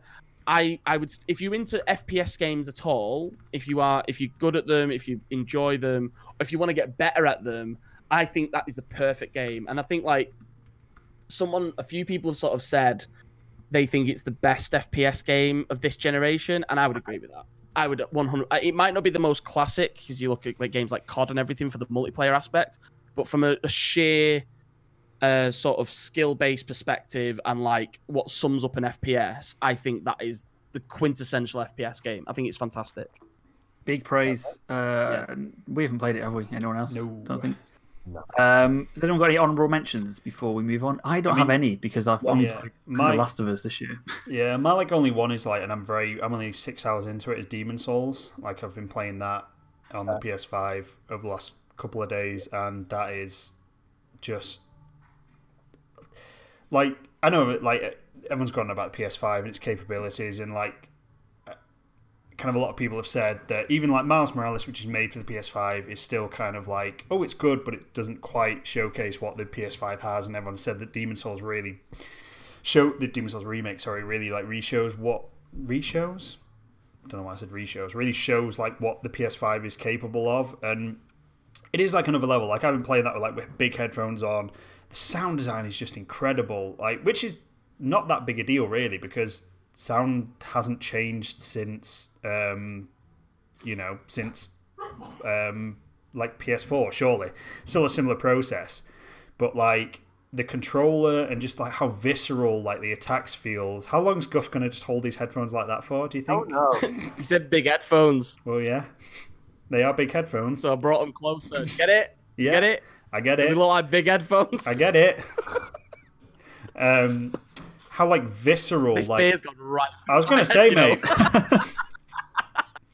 how like visceral like the combat feels, and it just feels like an incredible game. I'm only up to like the 3rd boss, and I'm really like, I've not played enough of it to have named it my game of the year. Like, I don't think you can ever say anything's your favourite thing of the year if you've not actually completed it, but played it, or played it. That'll be like up there for me, 100. Like, unless it takes a very weird turn after where I'm up to, it's going to be like one of my games of 2021. I heard after boss 6 it just turns into Animal Crossing. Well, no, that's what I mean. Like, unless it takes a weird turn, there's no chance this isn't going to be one of my favourite films of the favourite games of this year. Sorry. I thought it was the most stunning thing I've seen game-wise. I've not watched a lot of gameplay because I was I don't want to really. Well, yeah, I'm sort of waiting for RKG to play it really. But yeah, I was like avoiding it because I was like, I know I'm going to get it for Christmas. I'm avoiding everything, and like the thing is, I'm not. I've got like, this monitor's all right. It's 1080p. It's a fine monitor, but I'm not even playing it on anything that good. And I'm like, if you're playing this on a really high spec TV, it must look. Because it looks great on this, let alone something else. Do you know what? The fire mechanics? Like, there's something about the physics when things are on fire that look amazing. It's incredible, like, I'm genuinely like that. Like, I've seen like someone just set a barrel on fire, and I'm like, that is a barrel on fire. That is the most uninteresting, one of the most uninteresting things I've seen in a game, and that is fucking stunning. Mate, it's like the times that is mind-boggling. It's like the times people have set me on fire in the game, and I'm like, I'm not even that annoyed. Like, 'cause that like, looks in great. real life? Like, it looks great. It's like, yeah, it's like, draining my health, I but ain't it looks even great. Just, yeah. Is that everything? Should we move to some quick chat? Last one for honorable mention. Go on. Fall Guys. Oh, yeah. Yeah, fair play. That's been a fair lot of play, fun. yeah. No one else said it, but I was like, that's just a fun all-round. We've had a lot of fun this year with that. Yeah, we've had a lot of fun on that. Yeah, I'm glad that was on PS Plus. Like, I'm glad that came as part of it because I feel like it would not have got to the place it did No. without having No that. way. And obviously then the push on PC as well, and loads of streamers picked it up, and like it just blew up. Yeah. And it's just a all-round It's fun. a And they lot seem of to be at fun. least It's a lot of fun. yeah, they seem to be keep making it. I hope with like new seasons and stuff, obviously new levels. yeah. They seem to keep getting in. So yeah, it's fun. yeah, a lot of fun. That great game. Ham says Kingdom Come is my favourite by far. We got it on PS4 this year, and it's my favourite RPG in years. Potato says Final Fantasy VII Remake, Hades, Hyrule Warriors. That's a bit of a weird Was thing to say. Hyrule Warriors any good? Like I played I didn't know it was out yet. I thought it was coming out soon. Yeah, it's out, yeah. I think it's good. I think it's good, but the Switch can't handle it from what I've heard. Yeah. And Is it on PS4 as well? I'm sure it's like. No. It's Is it only not on other Switch. platforms? It's like No, only... it's Zelda, Why isn't did it? I think that? It's like only Switch, and the Switch can't handle it, which is... Yeah. That is really mad. funny, That is yeah. mental. It says Ghost was personally favourite. You could feel the passion of developers put into it. Onigay was one of my favourite this year. I'm dying I to play Ghost of Tsushima. Yeah. I heard the gameplay's very good. The story's not as good from basically stuff I've heard, but I've not played it, so I can't offer an opinion. No. I am dying to play Hades though as well. Sorry, Yeah, I you really mentioned wanna that. play I just Hades. really want to play Hades. Yeah.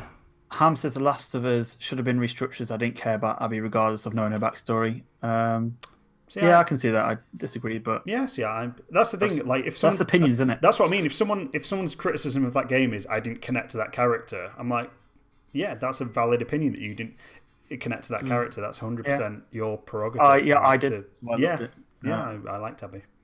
Potato says I couldn't get into the first one, so I didn't play second. Fair enough. That's fair. And Ham says, I love the game, but I think it's awkwardly paced. Yeah, I think the pacing could be improved. I think especially but towards the end, there's some really long bits when you feel like the game's ended, and then it's like, oh, there's a whole other few hours now. I think the thing it makes me feel overrules any sort of problem. Yeah. Like, I don't think saying 100%. something's a masterpiece or a 10 out of 10 means it's flawless.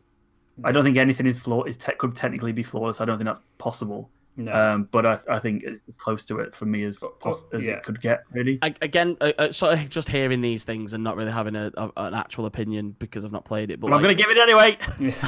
But the idea of I think it must be hard when you've got a game like the first one that is so well paced.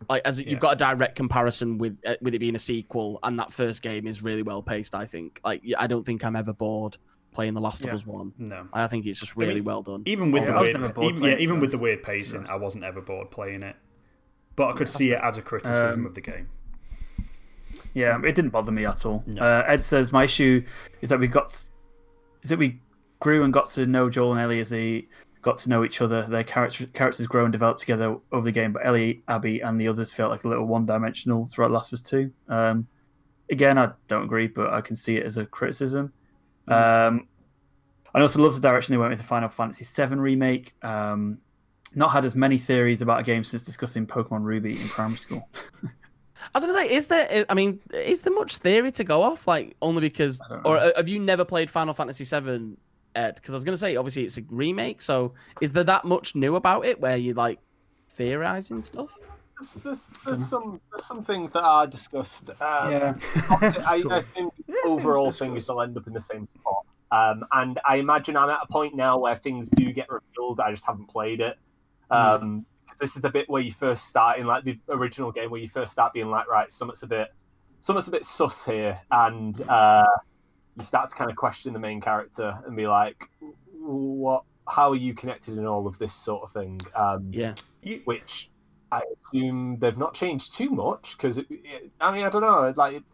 In terms of the story being explained, I don't know. First time playing through the original Final Fantasy VII, it was a bit like, I actually don't think I got that because maybe I just wasn't. I don't know. Maybe I just wasn't paying attention well enough. Naive child or whatever. But yeah, I could have just been not really realised it. But then through subsequent playthroughs, I've been like, all right, no, this is a bit more than what I anticipated. And then watching films like Advent Children and things like that, and more being laid on top of it, it's great animated film. That I don't know. I am at a point now where I probably should go back to and actually playing it, but I have to remind myself on. Basically, I got to a bit where I had to grind quite a bit, and I was like, oh. Nah, I'm out. I'm out. I was like, it's a bit samey. I also don't want to go past it because then I imagine it's a point of like where I will not be able to come back to this. So we'll see. Potato says, I'm not the biggest fan of the new stuff they did, but I think it's interesting and he loves the combat system. Ed says Final Fantasy 15 is a really nice as a boy band on Tour Simulator. Yeah, that's what I've heard. I've heard it's like essentially a K-pop band, like just like getting about killing monsters. Is this like 10-2? Is this what it's going to turn into? Making like a... I hope This not. is what happened in 10-2. I hope not. Joe says, I didn't come out this year, but Dead by Daylight. That's taken like... Oh, sorry. Yeah, I was going to say, I've not played it, but I've seen a lot of Limmy playing it, which it looks like a lot of fun. And then Edel says, really love Demon's Souls, Bugsnax, Final Fantasy 7, Ghosts, Animal Crossing, which I sunk a lot of time into very early and I've not touched since probably May. I sunk so much time into that game when I first got it, and then played it more than any other game at that time, and then haven't played since, apart from the stream that I did for Christmas, where I was like, I'm going to go check out some of the Christmas things. And I was like, I'm going to go make a snowman, because that's something you can do. And then I found the snowballs, and you have to push the snowballs to like make them bigger. But apparently they can fall off the edge of cliffs or bump into things and just break. And they were just gone. And I was like... That's wild, that. Because I was like, honestly, okay. I wouldn't have thought you could ever push honestly, like, you know, based on like my real-world experience... But it's a game! I wouldn't It's a have thought kid's it's game! possible to push a snowball There's so many kids playing that off game. a cliff. You're ruining kids' Christmases because they're trying to play that game and make snowmen, and they're accidentally pushing them into things, and you're ruining Christmas. I wonder if kids are like, I ain't gonna push this snowball off this cliff because it'll just break because they use real world experiences No way. based off. No way. That's like no. I'm never going back. There are magical talking animals. There's no way gravity exists. I've You get uninstalled. torches out. I've uninstalled it. It's gone. Ham says Outer Wilds is fantastic game to get lost in. I had that on my radar for a long time. Outer and Wilds. never picked it up. I'm kind of semi-planning a stream week in kind of early Feb, and I'm going to play that, I think, because I really, really want to play it. It sounds incredible. Yeah, I want to jump on it because I know Ed, you suggested it in the Discord, and I'm and you said not to look into it. No, don't look. So I've not, heard. I even feel like I've kind of heard stopped too much already, but I'm really into what it is kind of doing. Yeah, Ed's Demon's Souls, definitely best looking game. Joe, once you get used to playing Dead by Daylight, it's so addictive. It looks like that kind of. I've seen so many people just constantly stream it, because it does look, and it looks so much fun. It looks so much fun. I think I've got it on my wish list on PlayStation. So I'm hopefully gonna Potato says Switch can handle Hyrule Warriors. Yeah, I've not played it. I'm just going off what people have said, basically. And also, I really like the story in Ghost, but the acting really makes it. I don't know what next comment's in reference to. Ed says, I'd argue that Final Fantasy VII isn't a remake, but a sequel, and Potato says, more of a reimagining. So Yeah, I agree. That's really interesting. I didn't think that. I don't see it. Yeah.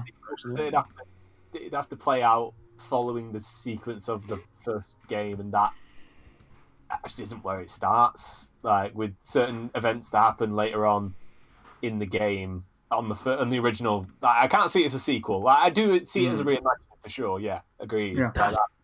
I like that though. I like that because I expected a lot like a shot for shot remake. So the fact that it has gone a bit of a different way, I actually really appreciate. Cool. Even though I've I not played love it, that, I yeah. really appreciate that they've done that. Yeah, fair play to I spent them. a lot of time playing darts, trying to get that high score. yeah, You do shall love we? your darts. I do. It's good. Should we move on? Oh, sorry. to our Potatoes next- clarified that they have changed some major story bits was in reference to FF7. Okay. Okay, cool. Thank you, dude. Yeah, I've not played it. No, I'm like Final Fantasy's never interested in. No matter how many people say it's great, I just look at it and watch people play it, and I go, "Do you know what? I'm sure it is great. It's just not. It's just not for me. It's not for It's a me." bit weeby, innit? It's a bit weeby, but I'm here for it. I mean, that's what I want. they're your- I'm a bit weeby. They're your and I'm words, not fine with it. mine. I'm owning but, it. To watch that Yeah, I fucking cosplay. I just go. I don't think After that that's comment, gonna we're be not taking any more questions on Final Fantasy. Yeah, I don't think you can even. You can't say weeb on Twitch anymore, man. No, you Can. can't. This is weeb is an insult. Weeb is just a new insult you've learnt this year. It doesn't mean that Twitch is angry at it. I'm pretty sure Twitch. Virgin simping incel. Oh, okay. You said it now. Yeah, And now I've got the channel ban. Yay! Because it is from January. Whee! It's not been used as an insult. We can discuss it. Next category. Thing you've watched that wasn't new. So anything that we've kind of discovered this year that we think is great. So that isn't specifically from this year. You pick one thing. Yeah. That does One tie into fucking Joe's thing. question. Joe, we're not ignoring you. It's just that does tie into this segment. We're all going to talk about it in the next segment, which is thing Yeah. that got us through lockdown. So that's coming up. Well, yeah. The thing that you said, Joe, don't worry about it. That's coming back around. Don't worry about it. It's coming back around. Don't Yeah, worry no about it. worries. It's all We're getting back there. around. Because we've I'm all gonna got the mix the loop. same Sam, one. do you want It's to do? Yeah, Sam, do you want to do yours? Thing you've watched that wasn't you. Sorry, potato. I'm sure we'll get to that at the end as well. Sorry, my dude. Yeah, I want to talk about that, so we'll get to the end. What was The that? anime. I was just about to talk about that then. Or... No, I'll do the anime at the end. 'cause Yeah, I we'll do don't- the anime at the end. Yeah. I don't watch anime, so I have nothing to say on that. I'll go to the I think the toilet thing during you've that watched that wasn't you. segment. Oh, no, so thing I watched this year that wasn't new. Yeah. Yeah. I only watched The Crown for the first time this Okay. this year. So I caught up on all of that, which was interesting. You watched it all. You up to date on The Crown? Yeah. So I watched all of it. So because the latest season came out this year, right? Yeah. Right. Yeah, I've not watched the latest 2 seasons, I don't think. Is it 2 with Olivia Yeah, Colman? Or is there only 1 with Olivia Colman? It's 2 where they changed up the cast and stuff, and then they've got another 2, I assume, with an even new cast after this 4th. Yeah, so I've watched the 2 with Claire Foy, and Matt Smith, which I really loved. Thought they were really, really good. And I've not watched the one with Olivia Colman for some reason, but It's nice. Certain characters It's good. are. Yeah, I like the arc they take Philip in a bit more, because in that first 2 seasons, you're just like, you're just a prick, you. Yeah. Just a bad guy. I feel which- my kind of one criticism of it is that second season ends in a place where I'm like, it didn't feel like for them to in the 3rd season then jump forward however many years, it felt like the end of season 2 kind of left it at this point where I don't think it's too spoilery to say there's kind of this thing of Philip. This is about the British monarchy. If anyone somehow doesn't know what the Crown is, kind of Philip struggling with coming to terms with being lower ranked than his wife, who is the Queen, which obviously at that time was like a big thing. Like the man in the household would always be like the head of the household, but obviously she's the monarch. She's above anyone in the nation.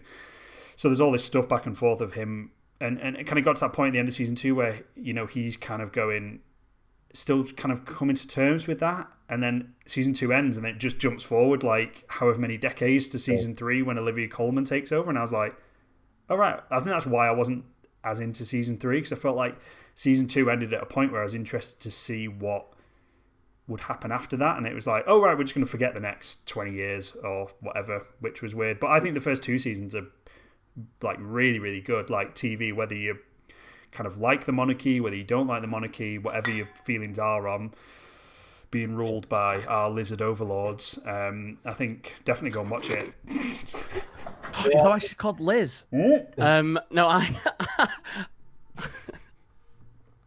I think definitely go No, watch it. I have think it's a no really frame good of series. reference.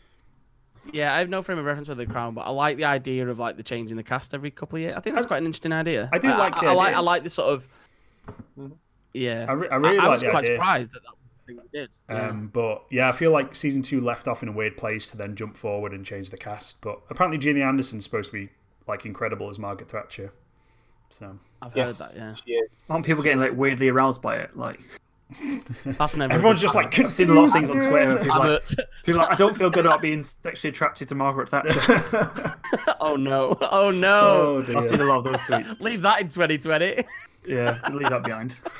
There's a streamer I watch called Zaffa Cakes, and there's someone like on his stream called like Thatcher's Ashes and like Thatcher's prolapse stainus and stuff. It's just like Jesus. Oh my god! Wow. Don't know, I didn't have to bring that up. I just did because it's funny. Yeah, yeah, And yeah. he just reads them out all the time, like unwittingly. It's like, oh fuck's sake, you've done me this. Yeah, I've not seen The Crown, so I don't have anything to. No, I was just saying. I think I just have such disdain for the monarchy. I was gonna say I have such a. Oh, sorry, you cut out a bit there for me. No, I was just saying. Do you just have such disdain for the monarchy you don't want to watch it?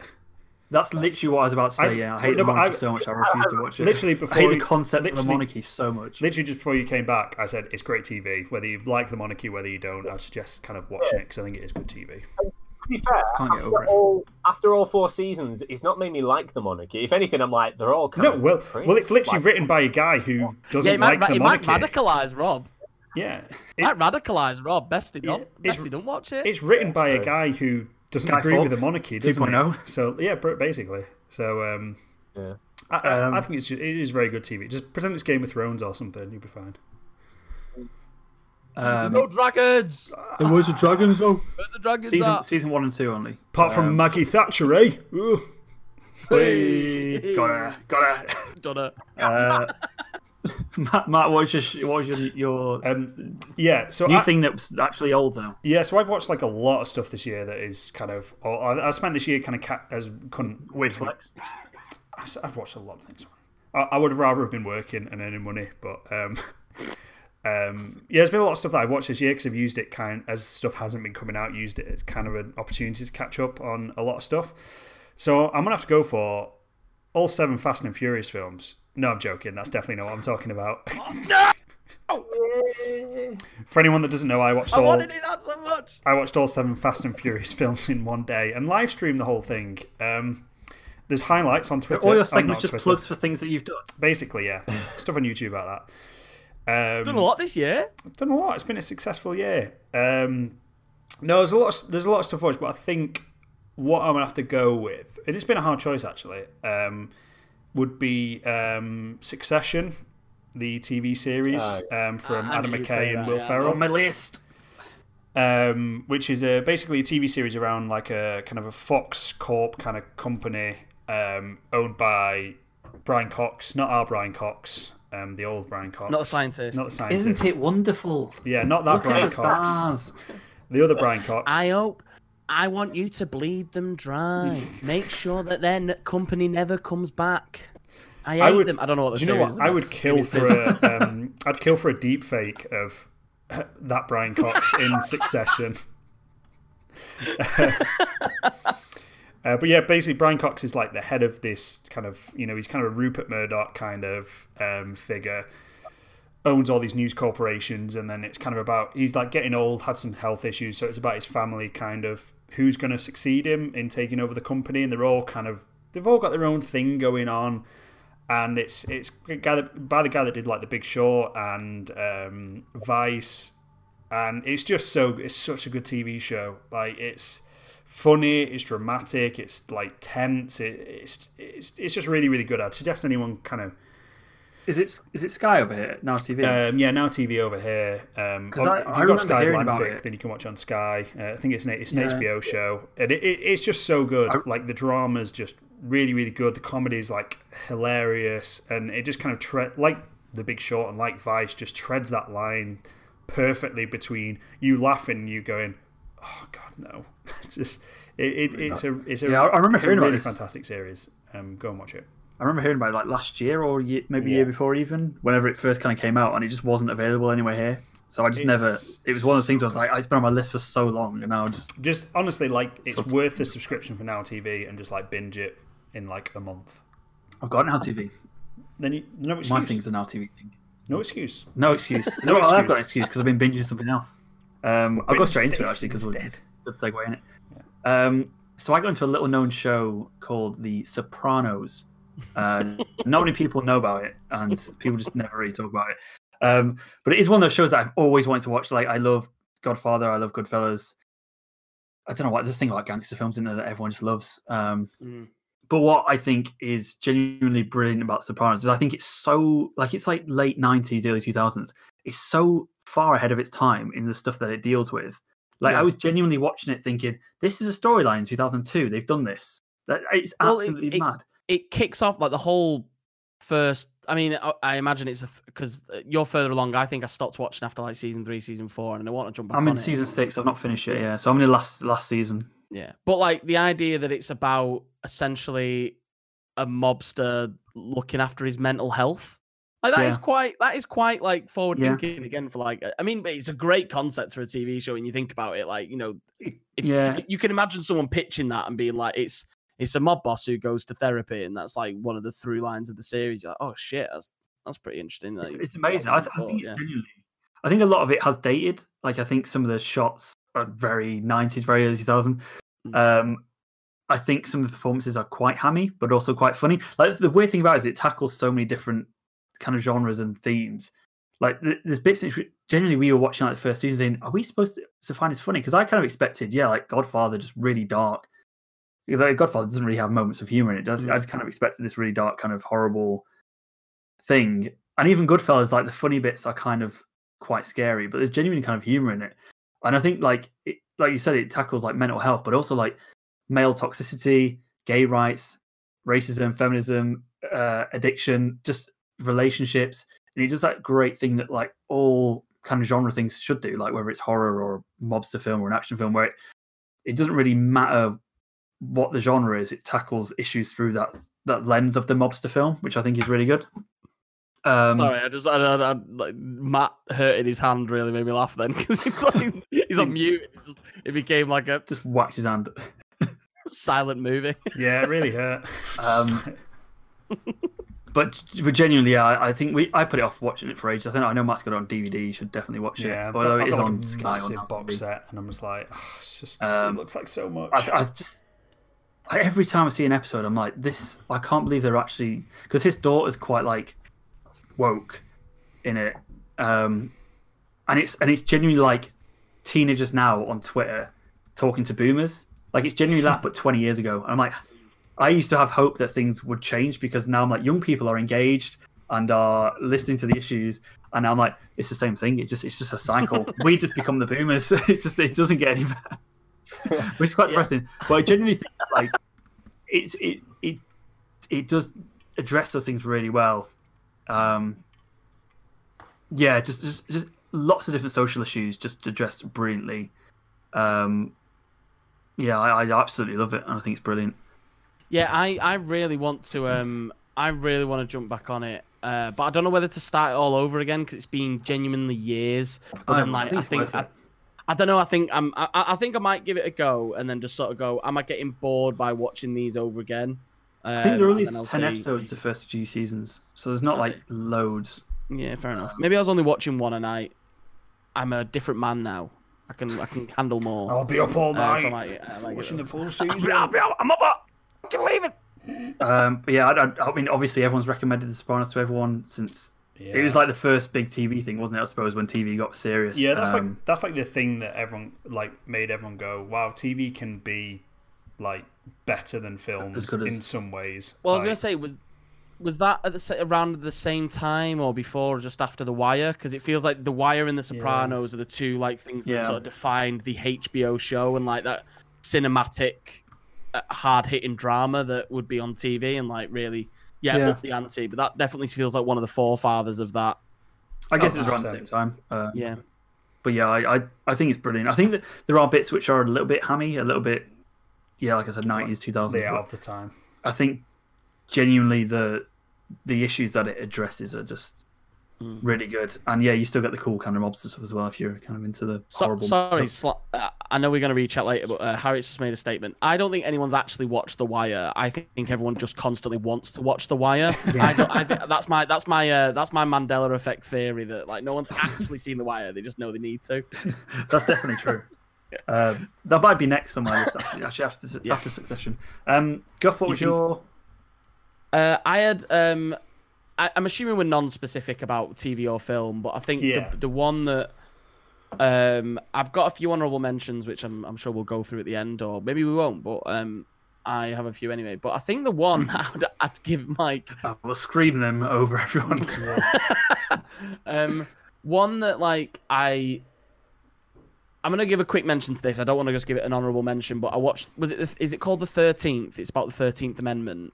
Oh yeah, that's phenomenal. Yeah, that was a really good film. And like I think did you two make a did an episode on it, didn't you? Yeah, me and Sam did like a podcast on it because it was one of them that it was back when we were doing the film club where people voted, and then we did the podcast like not live, and we were very thingy about doing a podcast on it or not. Like, for anyone that doesn't, like, 13th is a film about kind of just like systemic racism within America and how the whole justice system is set up to discriminate against black people in America. And as 4 white people, we were, you know, it was one of them weird ones that we're like, should we be talking about this? How much should we say about it if we are going to talk about it? And I know at the time we were very cautious about how much we were saying and how much we would, kind of putting things out there sort of thing. But it's such a great film. Like, sorry, Guff, I'm kind of hijacking I think it's an important. What you were going to say. No, like, you're right. You're right. Like that pretty much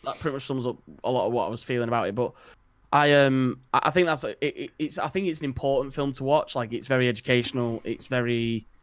I think especially with everything that's gone on this year, it felt like a very important watch because I know the BLM movement has been around prominently for a good few years now, but obviously this year it was very significant to the events of 2020, and like I think watching that with that in mind, it was very thought provoking, and I do think everyone should watch it. I do think it was really interesting. Oh, there's a cat. I think that's my takeaway message from that is like just everyone please watch it. Yeah. I think it's. I think it's probably the most, how you think about things. Yeah, it's the most important film I watched this year, without sounding like, you know, woke culture and a fucking Guardian reviewer. Yeah, like you know, super woke. I think it was genuinely like the most important film I've watched this year. It's like it's genuinely very significant, and I think, and like I've had friends who've sort of they're not ignorant and they're not like obviously racist or anyway, or like, but they've definitely maybe not as got much of an understanding, and I'm like, that film clears up so much. That film sort of helps you understand, and I think especially as like British people, like not getting maybe the same TV coverage as like the BLM movement was getting in America and things like that, and obviously some of the stuff that was being said on US media seems to like have been very different to what was actually happening around the BLM movement. I think watching that documentary I think it just shines a light on it that I think especially people in the US probably should watch it. It very much is a very important film, but I think I wanted to sort of give a shout out to that one because I thought 100%. It was like very important. Yeah, I think me and Sam said the same thing. We were like talking about it throughout the podcast, and we're just like, by the end we were just like, you shouldn't be listening to us talk, 2 white guys talk about this film, about this. Just go and kind of watch the film, and as you said there, like people seeing it that are maybe not as educated about the problems or as kind of open to the problems as other people. Like even as someone like I consider myself quite, you know, well informed on what the issues are and progressive. Like I was very shocked by some things in that film. Oh yeah. Like so, I think whoever you are, however much you feel you are informed, like it's gonna tell you something that you probably don't know, unless like you. I don't know. Yeah, I feel like, however, for want of a better word, woke you think you are. I think that film has something to tell you that you potentially don't realize or don't know. I think because it's very socio-political as well, and I think it sort of ties into how that climate in America affects, sort of has an influence around race and things like that, and how it's influenced by race and things like that. So it's not just clear cut about racism; it's like socio-political as well. And I think it's very interesting. But that's one I wanted to mention, and I didn't want to just really give it an honourable mention. I think like it was a bit more something worth talking about. And I don't mean to sort of like change the topic drastically from such an important thing. Borat 2. That is but that is quite a modern thing in general. But probably the oldest thing that I've watched that I'm sort of rediscovering this year and like watching all the way through was Avatar: The Last Airbender. Oh, just watched that now. I've still not watched it, man. I've still not watched it. I watched a bit of it. I know. I watched a bit of it while it was on TV, and I genuinely love it. Oh, have I gone? Oh, I got a weird sound in my ear that I've gone.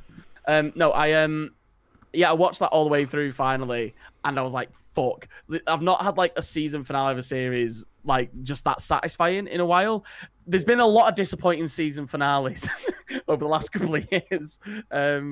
And that was, and considering obviously it's an older show and everything, but it was fantastic. I actually think I'd watched it because it was just on TV at one point, the series finale. I watched it years ago, and I didn't really get any of the progression that had happened with characters. I didn't get a lot of the references and like the impact of it.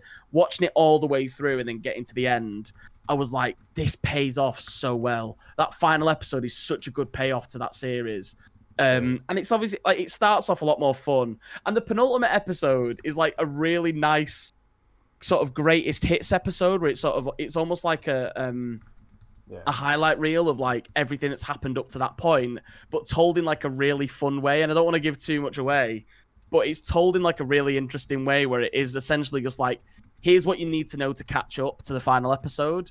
But it's told in like a really fun way, like, and it's very self-referential as well. Like you can tell that it's the writers sort of making jokes about themselves a little bit, and they reference maybe points of the series where maybe you can imagine the fans have gone, that's a plot hole. Like, we've got to the last series and you've not explained this. And they make a joke out of it in this episode. And it is very much a way of wrapping up that series and sort of going, we're about to go into the end. Here's a way of like wrapping it up nicely and sort of like setting up the last episode in a way that I've not really seen on a kids show as well. Like, and it's not too heavy, of course, but it's still really interesting. And I think it's a phenomenal show, and I'm very excited because Legend of Korra has actually come on Netflix UK finally, so I'm gonna start watching that soon. It's decent. I've heard it's a lot more grown up in the way it's sort of told and the themes they tackle, but I am very excited to watch it. But that is a show that if you haven't watched it and you're a fan of animated stuff, I would go and watch it. It's really I was going to say, I've heard a lot of people, that's like the one anime show that I'm actually like, everyone's talking about it, I should probably watch it. It's a lot of fun. Apart from Dragon Ball Z, which Netflix, is the only other anime show I've ever seen. Yeah, it's a show where you can tell the people who made it give a shit. Like, and especially considering like everything that's like what this year they were planning on doing a Netflix live action version, and they've left it because they were like, Netflix aren't sort of following the vision we had for it. And I'm very curious to see what that ends up being. But I'm also I kind of respect them for it because they're like, they know what racism. It's like the Dragon Ball Z live action. Oh no, we're not talking about that. Talk about it. Live action Avatar Last Airbender, and we don't talk about that either. We don't talk about that either. We don't talk about that. We don't talk about it. Well, the only thing we do talk about is bloody Overwatch. Should we not read some of the chat? Yes. Sorry, yeah, we are doing chat. We've had quite a bit of chat. I was going to say, don't do honourable mentions because I've got a full list of honourable mentions. I said, Do chat.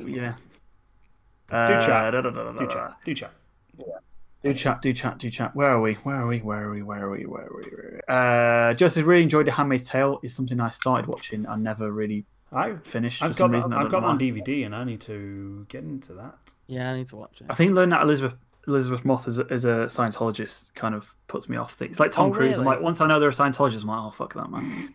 Can't be asked. Ouch. Ed says JoJo Part 5. It's the only anime I'm still keeping up with. Super Tails answer about anime. So you mentioned anime. I don't really watch anime. No. If anyone has any other anime, I don't watch a lot. No, actually, this'll things that got me through lockdown. I'll bring up an anime in that. So we'll talk about that in a moment. But nice. Hatso, she loves the book, but not watched it all yet. Handmaid's Tale. My girlfriend enjoyed the series that much. She went out and bought the book as soon as we finished it. I really need to catch. I don't know why I stopped watching it because it's really good and a really good cast as well, including a Scientologist. Potato watched Band of Brothers this year. Really good, probably one of the better World War II shows. Band of Brothers, yeah, really again. Really good.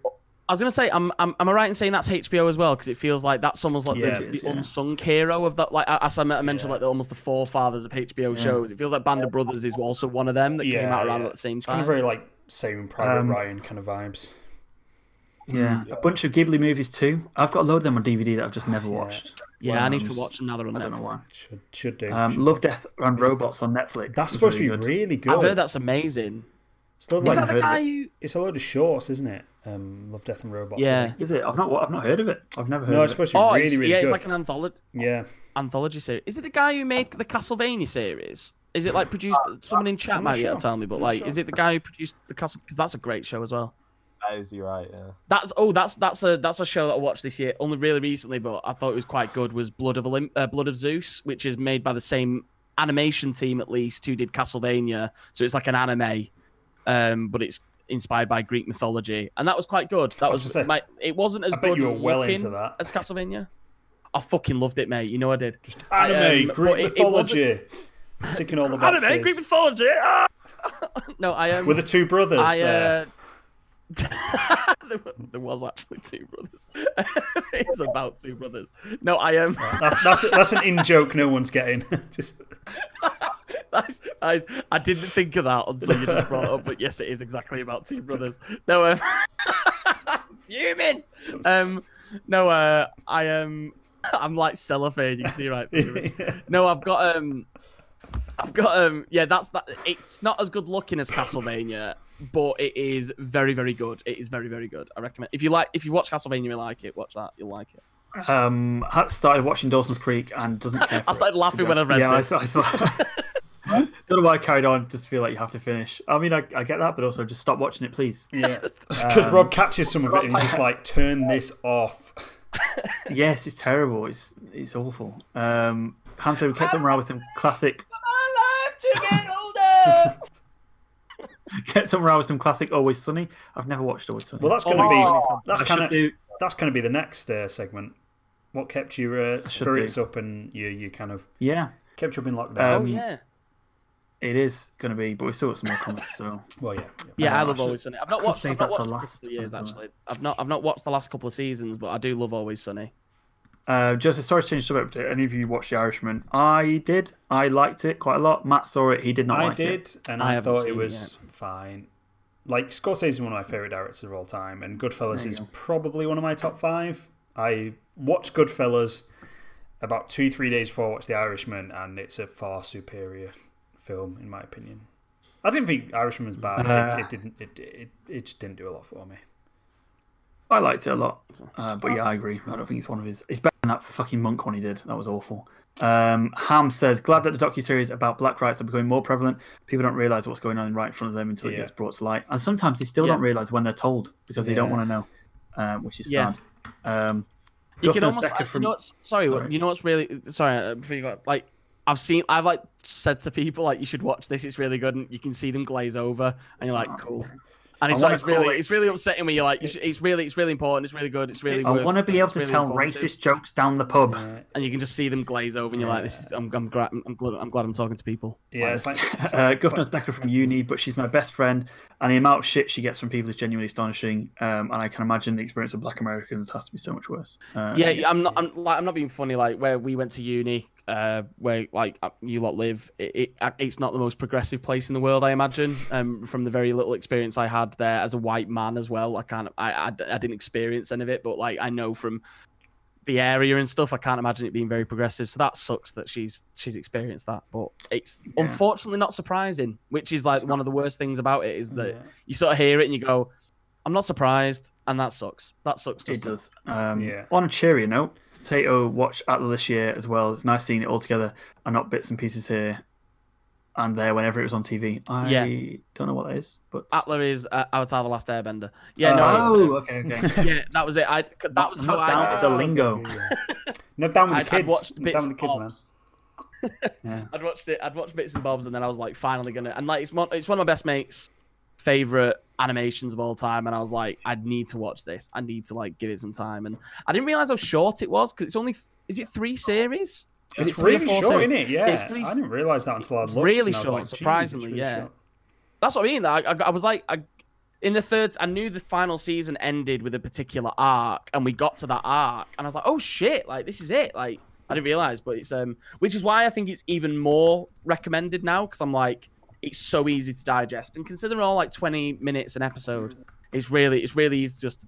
I think it's one of those shows where you'll probably put it on in the back. A lot of people put it on in the background, and then they'll probably start focusing. Like it's one of those you'll probably the first few episodes are like very much sort of like kiddie and whatever, and you'll sort of watch them, but then eventually you'll sort of like get more into it, and you'll be like, oh fuck, I'm involved now. Getting stuff like I'm invested. We do. Yeah. Okay, last 3 categories. The first category, thing getting you through lockdown. I mean, we all have Overwatch. We all have the same thing, right? Yeah. So let's keep it brief because we took a lot about Overwatch, but genuinely, like, I think how many shots do we do on this segment? How many shots? Yeah, this is a shot safe zone. So I think like it's like Homer on the Treehouse of Horror where he just gets fed the donuts. It's like, oh, yeah, Just we've been going 20-minute hours. We'll keep it pretty quick. no, But people Overwatch, still yeah, here. is a first-person shoot. People are still here, but I mean, just They're don't want into to bore them. And it is going as a live as a recorded podcast out, which might not be as entertaining if it's just as rambling about Overwatch for Jay, an hour and if a you're half. listening on repeat, you're the only person listening to this all the way through. I hope you like Overwatch. He doesn't. So So basically, yeah, like you played Overwatch like years ago when it first came out. Yeah, I yeah. got it and played I think a few times with you and a few Yeah. times with our friend Paul. I never got into it. So Overwatch is like a 6v6. that sentence is so mental. It is, isn't it? It's not, Like I mean, to Rob be saying, fair, "I like- never got into Overwatch." It's one of those Yeah. No. mental statements I think I've heard all year. I really played it on my own. Like, I really enjoyed playing it on my own. I don't enjoy as much playing it on my own nowadays as I did back then. Sometimes I look at it and go, how do I used to play this on my own? Because I love playing it with, like, my mates. The time, like, Rob played it with Do us... you? Doesn't feel like you do. Don't know. Because you're dragging my SR down, I don't that's know why. I'm plat, baby. Spoilers for, if you've been watching my Plat to Plat. He's Back an to upper Plat echelon series. now. I'm in Plat again. So, No, the times we played like with other people, we had people that had literally been banned for like 2 weeks because they rage quit that much on Overwatch. So it wasn't the most That might be why I wholesome didn't of communities that we played in. So yeah, Will, if you're listening to this now or back, talking about you and Dom Thanks as for well. ruining the game for everyone. You guys ruining Overwatch for us You're the back worst then. sort of people. You're a disgrace to Overwatch. Yeah. You're a disgrace to your family. You got no Friends, you got no friends. You got no fans. You. Yeah, but like Overwatch is like a 6v6 first-person shooter, kind of team-based, objective-based game. But like the thing that I never got first time round was like the nuances of how well that game is designed and like what different characters are for and different character abilities and how actually technical that game is. And like there's two sides to kind of the Overwatch thing that have kind of helped me get through lockdown personally. And one is like jumping on almost every night for a long period of time, playing with you guys and just having like something social to do and play and just have a general chat. And I think like there's something we all watch is like RKG. We watch the RKG series on how video games are good for your mental health and how just like a lot of people are doing Zoom calls over lockdown. And talking to someone on a Zoom call directly just to log on is just really fucking awkward and horrible, and I hate it. But like logging on and just playing a game and just talking about the game, but then also just chatting in general is just generally quite a nice thing to do when everyone's stuck inside. And then the second part of it for me was like really getting into how the technicalities of Overwatch and just watching streams and analysis and just trying Hashtag to get... favorite movie is Moneyball. Yeah. Just got analysis. Just trying to It's get better beautiful. at the game and just being like, what do I do in this situation? And just watching streams and videos and trying to get the grind on my SR up and just trying to get generally better at something. Even though I mean, I suppose everything at the end of the day is a useless skill because we're all going to die and everything's pointless. But it does feel a bit pointless. In the trying grand to get good scheme at of the universe, nothing really matters. Yeah. We all get blasted up into space eventually. Brian Cox is back. It's amazing that we'll all die, meaning nothing. Yeah, but like the thing, I don't know what it is about it, but that sense of like just trying to get good at something is just quite satisfying. And actually seeing the progress of what I've made since I started playing competitive Overwatch is just quite nice. Oh yeah, like I can't remember how that conversation even started. Of like I don't know because it was like I like played it when it first came out like quite a lot on my own, and then played it with you and a few of our friends a little bit, but then never played with people again. Carried on my own, and then just stopped playing like completely. And I remember a couple of times I tried to get back into it, and I don't know why I stopped. And then like why did we start? Why did I say to Guff and Sam, why did I say you guys need to download this game, and Rob, you should re-download it and we can all play it together? Like Guff, you seem to know why this came about. I can't remember why this happened. Sam knows, yeah. It was because we started playing Apex. Because I don't know if I was saying it to you that like we really liked playing Apex. Like because obviously I played it with Tom and Harry, quite a lot, and I I think again it was like just after I'd started to like enjoy it again because of Doom. So it's we all have Doom to thank for Overwatch, and that's what I'm saying. That's what I'm saying. It should all be your favorite game of the year, Doom Eternal. It got us back into Overwatch. No, but like I started to enjoy Apex. It's full circle. Started really enjoying playing Apex again. I don't know how it started where I was like, you should jump on, but I was like, I think you should really enjoy it.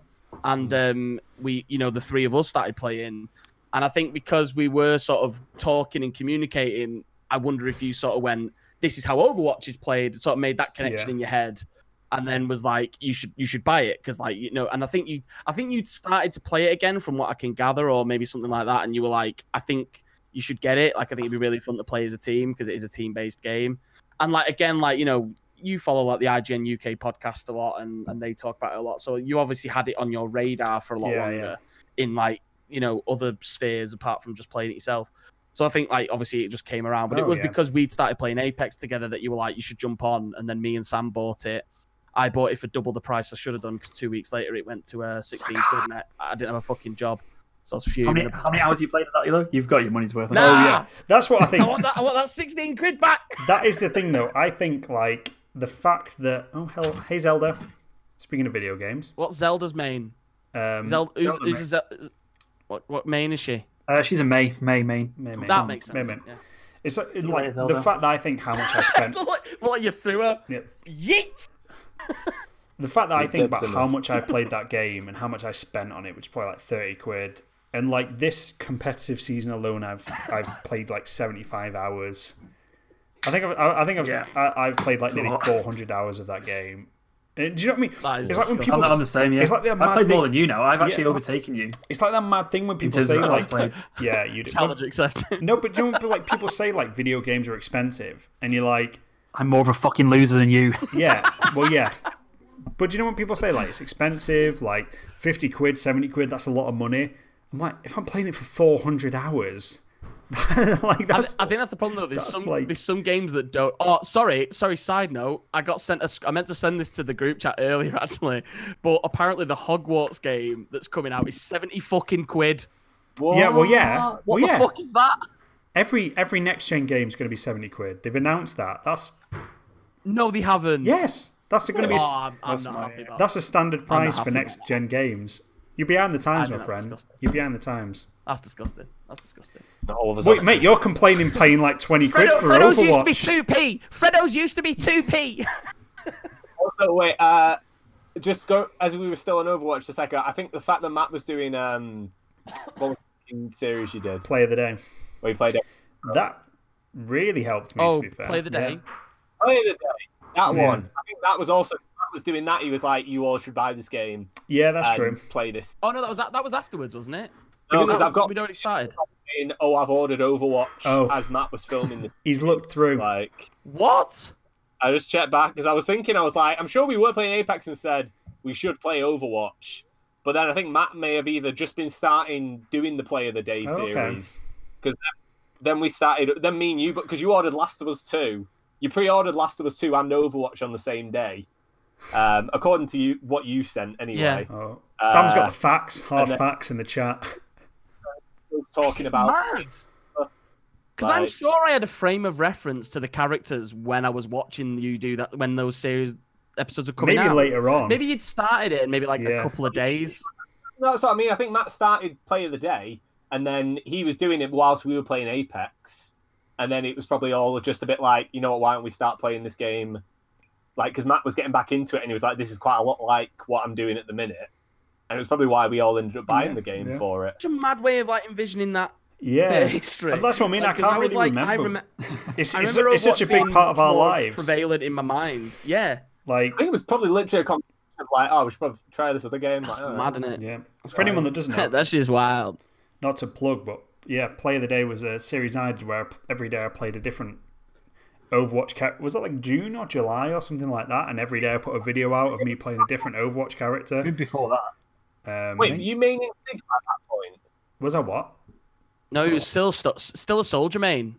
So I'm thinking, have you ever looked back on like Sigma play? Oh yeah, I watched the video of me playing Sigma. Who, for anyone that is like watching that doesn't know Overwatch, is like a tank character who is now like my main character, who I've like got to the highest ranking of any of my characters ever, I'd never played him before Play of the Day. You like go and watch that video back. I'm like, I've never touched him before. You're ever. watching history in the fucking making. Is and I'm like, I do really. He's got his feet out. It's gross. Oh, it's gross. It is gross. So gross. But now he loves his feet. Do you know? I like played the first game, and I was like, I've no idea what I'm doing, but I'm doing all right.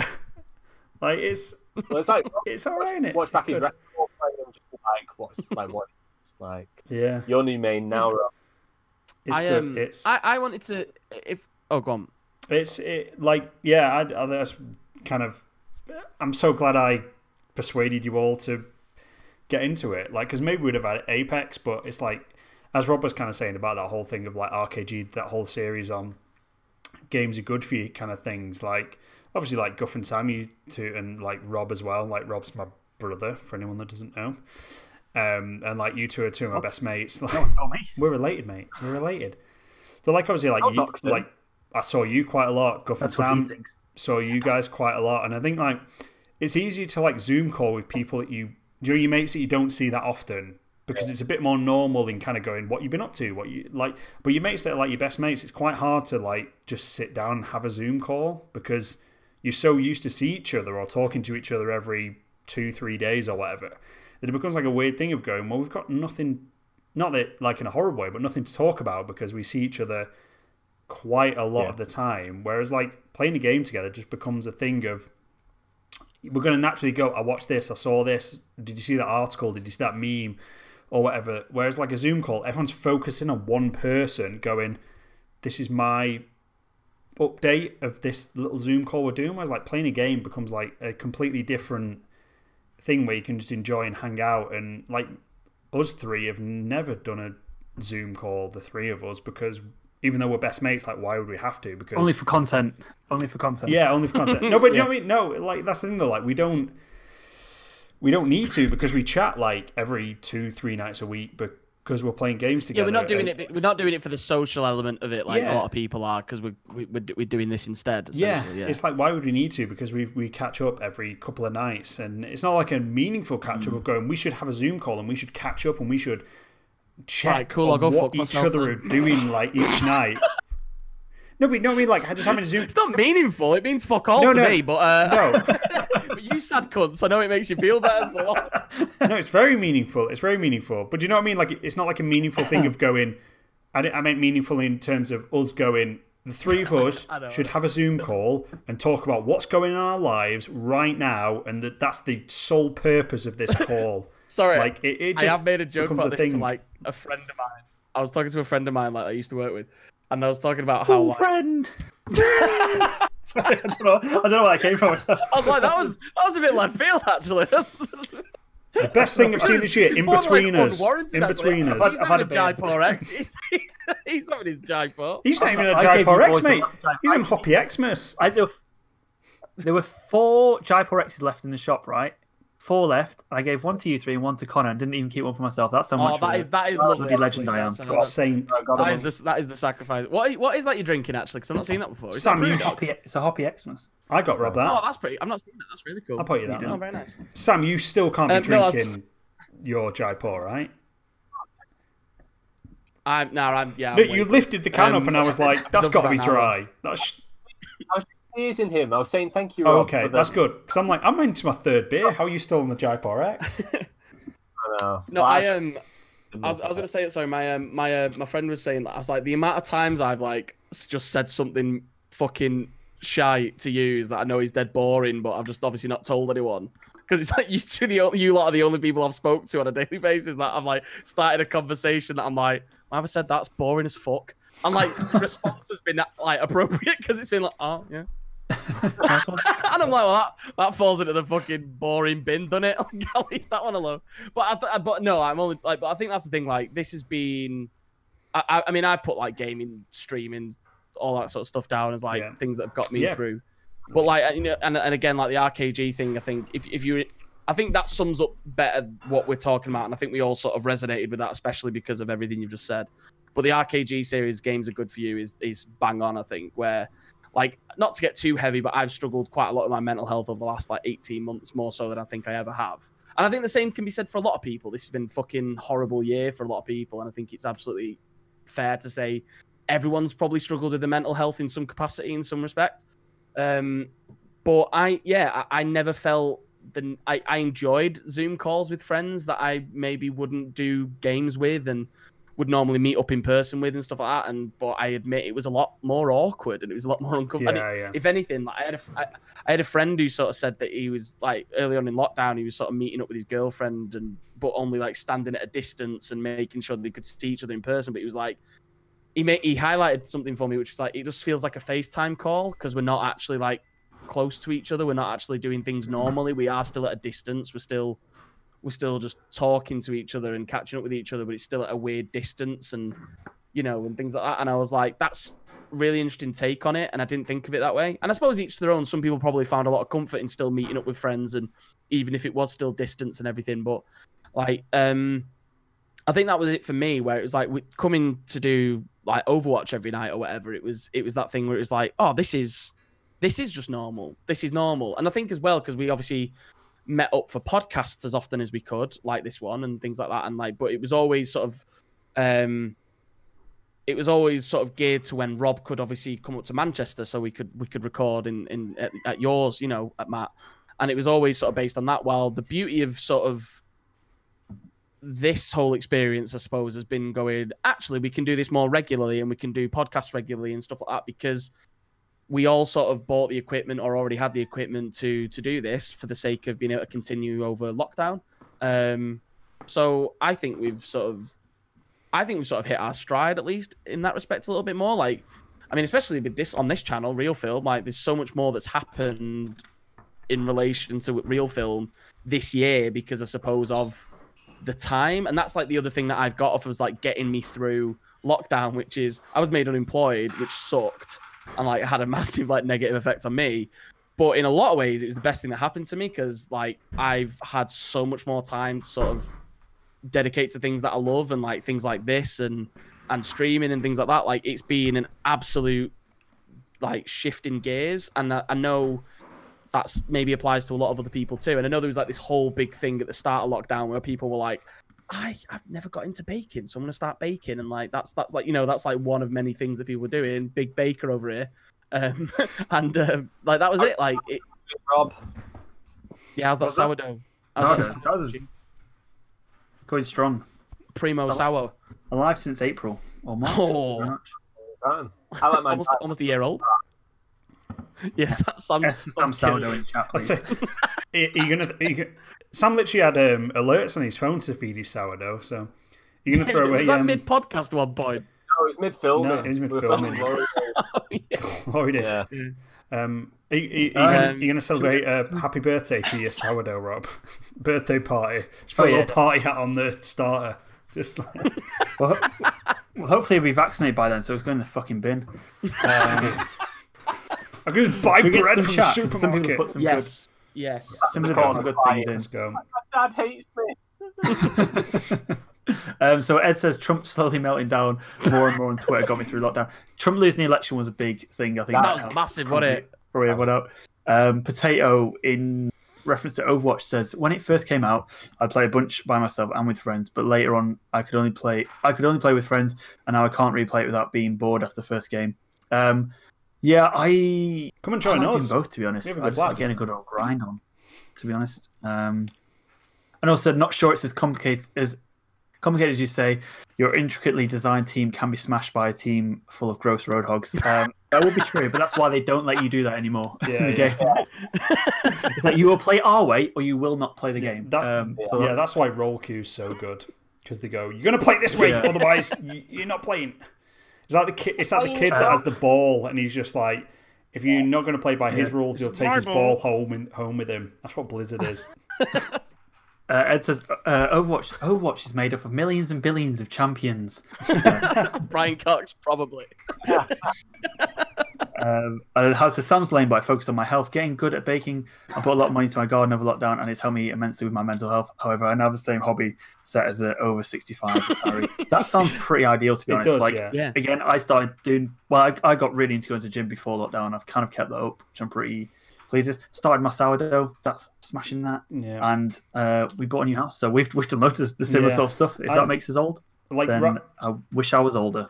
Yeah. It's like right now I'm not focused on my fitness, but at like first lockdown I was like working out every day, just going, well, I'm not getting anything else going on, so I might as well like do some weights. So this will stare at the fucking wall. But might as well stare at the wall while doing bicep curls. It was weird though, because like me and my girlfriend Laura, like we obviously couldn't see each other for like 3-4 months during that first lockdown. Not real. She's not real.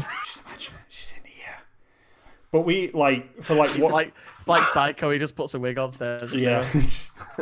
Like one of the things we did was like we just like FaceTime each other and like did the same workout and stuff like that, and that was like really good for like keeping us both like fit, but also like interacting with each other. And even now we've gone like now we're in tier 4 again, and we can't go to the gym or anything like that, and both want to get fit after Christmas. We've been just like, what's stopping us from doing that? Like now, like nothing. We should probably just like start doing that again. Like it's a weird thing of going, that was actually like something that was really good for both of us that we now stopped doing because we can see each other in person, that we're going to start doing again, which is quite nice, because I'm just like, I've not like the kind of interest of working out at home is completely worn off, and I should probably work out again at some point now that the gyms are shut again. Yeah, I was going to say that. Like, that was one thing that I did because I really neglect my fitness. Mate, you smashed Ring Fit for like a month, and then I did like 28 days of like Ring Fit every single day, and that's like the most dedicated I've ever been to exercise. And I mean, I kind of did it. It was like at the end of August. It was up I towards started your birthday, it or something, right? and I was like, I was like, I'm gonna do it every day until my birthday, which was the 22nd of September, and I was like, I'm gonna just do it. And I think it's like overall 28 days in a row where I did it. Maiden name as well, Guff. Do you want to? I was like, do I want to say my birthday on stream? I was going to say that's out there. It's the end of summer. It's the end of summer. No, but that was it. Like yeah, send me gifts. No, don't send me gifts. No, but I really enjoyed that. I mean, I've not touched it since, but I was thinking like New Year, new me. So I was thinking I'll probably get back into it. But that is a game that I almost wanted to say was like the high. I checked whether it was out this year, and it came out last year technically, so I didn't say it. But Ring Fit, I genuinely think is like really fun. But I think that's it. Like, that's really good though, Sarah. Like Ham, like that's really good. Like that's an amazing thing. Yeah, like, whether it's 65 hobbies or not. Nah, man. Haven't you got like we live in a house now with a shite garden, and genuinely over lockdown, it's just I just want to go sit in a nice garden. I think like having just and I think it said this a lot about people who particularly live in like built up city centre areas where like they don't have access to nice outdoor spaces, and it's so important. I think you kind of underestimate how important. I absolutely loved sitting in the garden just reading a book for a bit. Like I made that like a thing every night when it was really nice. Like when it was summer, I was just like sitting out there all the time. It was really nice. I think like so many people says I got really into. Sorry, go on. No, I think like so many people realise things about how they live and what makes them happy over lockdown, that they can just go, yeah, it's not about all this stuff, like just doing simple things like baking or looking after myself or gardening, stuff like that, like can make you happy rather than I know like after all this, like I'll probably spend a lot less money, because I know me and you, Guff, have said a lot of times we went out a lot at the start of this year, and we spent a lot of money at the start of this year just going out for pints. Like apparently it's gonna be nice. Like I don't even care about that. Like if I just chill with my mate in a house, having a few beers, it's a lot cheaper, and like there's so many things that people I think will appreciate like a lot more that make them happy, rather than out of everything that's been bad this year and horrendous, like as you said, like it's been a tough 12 months for most people. Like there'll be certain things that you'll go, do you know what? Yeah, I can take something from that and realise I don't need all that stuff to make me happy. Like, yeah, you need some of it, but there's certain things that I can just live without right now. Yeah, I just want. I know you're anxious to move on, but I just really want to say, like, I think that I struggled to like stay in, and I worked from home as well, like before being made unemployed. So for about 10 months before sort of lockdown happened, I was like working at home, and I was like, I need to get out of the house. And I think that's natural when you work from home. It's like it encourages you to go out more, and I was doing a lot more things. I was going to the cinema on my own. I was spending a few hours in cafes, like doing a lot more drawing, things like that. I really enjoyed like having some like time just out and about and doing whatever. So when that went away, I did sort of like struggle a little bit at first, but I think what I've got to say that's come out of this is I've become so much more used to just being at home, because I did feel like if I had a couple of days at home, I wouldn't be very productive with it, and I'd sort of just lounge about. And not that that's a bad thing to do every now and again, but I would be like, oh, I just feel really weird about it. And I was like, I should have been productive, or I should have gone out and done something. Where now I think, and like I used to get like a bit cabin fevery, where I was like, I just need to go out somewhere. I need to leave my house and go somewhere else. I think I've become far more used to being at home in like a much more healthy way. Because I think as well, sometimes me going out, it was like, not like unhealthy, like I'm addicted to going out and getting bevied. But I mean, like, I was just like, it was more, I just need to be out of my house. Like, do you know what I mean? And it was just like, and I don't think that always had like a positive connotation. But now I think I'm just like, I could spend a couple of days at home. Like, I don't feel the urge to, like, if something, like, don't get me wrong, once I'm able to start going out more, I'm going to go out. I was like, go if you're coming for a pint. You're coming for a pint, mate. I'm coming for a pint. Well, I was going to say, actually, you mentioned it then when you just like, you know, I'm not necessarily urged to go out to a pub. Don't get me wrong, I can't fucking wait for my first draft. In like, weird thing for Matt. Yeah. I bet you want to go to a pub. Yeah, but I was gonna say, like, I have a friend who, a friend of me and Sam's, who moved round, like, fairly round the corner from me, like, a few months ago, and I'm just really excited to go around to theirs and have a cup of tea. That's like one of the first things I'm really excited to do, because I've just not done that, and like that'll be really nice. Or a bev, of course. If he offers a beer, I'm gonna take a beer, but like, you know, 10 a.m. It's like, yeah. it's like, I can have a bit. I've had beers at 10 a.m. before. Potato says, I got ready to cooking in general, but started making bread. Started making baked goods. Yeah, a lot of time for cooking. Very good. I've always cooked, and I like it a lot. And having the extra time was very nice. Yeah. Hat picked up embroidery. That's a lie. Interesting crap. I'm going to give it a proper try this year. I believe it when I see it. And journaling. Yeah, when I get sent. You think you've been making bread? She's been embroidering loaves of bread for you. Yeah, why do you think the bread all of a sudden appears? She's been embroidering the bread. It's my birthday in 18 days. If I don't get something embroidered, I'm out. Don't encourage it. Encourage it, please. She's also going to journaling. Weirdly, she watched The Fall for the first time and thought this serial killer had proper good journal skills. I need to up my game. She has been doing a lot of journaling. I like The Fall. I like the idea that like Hat's trying to become like the superhero of journal making. So it's like, if a serial killer is good at making journals, then there needs to be a force of good that is also making journals. I thought you were meant. I need to be the Superman to that Lex Luthor. That's what I need to be in the journal world. I was more thinking I'd wake up one day to a phone call saying my brother's dead and my sister-in-law's on the run. Just like. Don't watch Mindhunter. You don't want to pick up anything. She has watched Mindhunter. Oh, and now I'm scared. She's got ideas. Potato has offered that 70 quid is $95, and that's insane. Is it really that expensive for you guys? Yes, it is. Because the pound is fucked. What is we that? We won't talk about it on this podcast. Is that not how expensive PlayStation 5 games are over there? Or next-gen games? Well, he said there's $70, so they've clearly just not... It's not a balance, is it? It's just $70, which isn't 70 quid. I don't know. And then Hans says, I love lockdown in some ways. Me and Ed have bonded a lot of our kids, but it makes us feel very guilty being stuck in. Our son was born the first week of lockdown. Jeez. Wow. Never met another child, which is fairly depressing. That is really fucking depressing. And you guys have done like so well just to like last and like no, but like just do you know what I mean? Like it's such a hard thing. Like I left my job in January and I went back to where I worked, which was like a leisure club recently. And I was chatting to someone there who had a kid not long before lockdown, and they kind of looked at it on like there were two of them that worked there that had the kid together, and they had like a really positive view on it, just going, if this hadn't happened, we wouldn't have had this time to spend with him because we would have had to have come back to work and like earn money and stuff like that. And it in a way, there's, do you know what I mean? I was really respecting of them, just going, they were both freelance personal trainers, which is hard, but they were also looking at it in a way of going, here's the positives of what we were doing. Like we got to spend a lot of time with their son Leo, like which especially the dad would not have got to have spent with the child and stuff, which I think is like, I think you've got to focus on the positives, haven't you? You've got to look at like what have you learned, have you been able to achieve during this time that's like a really nice thing, and I hope like listening ham. I hope you can take some positives that you guys have been able to spend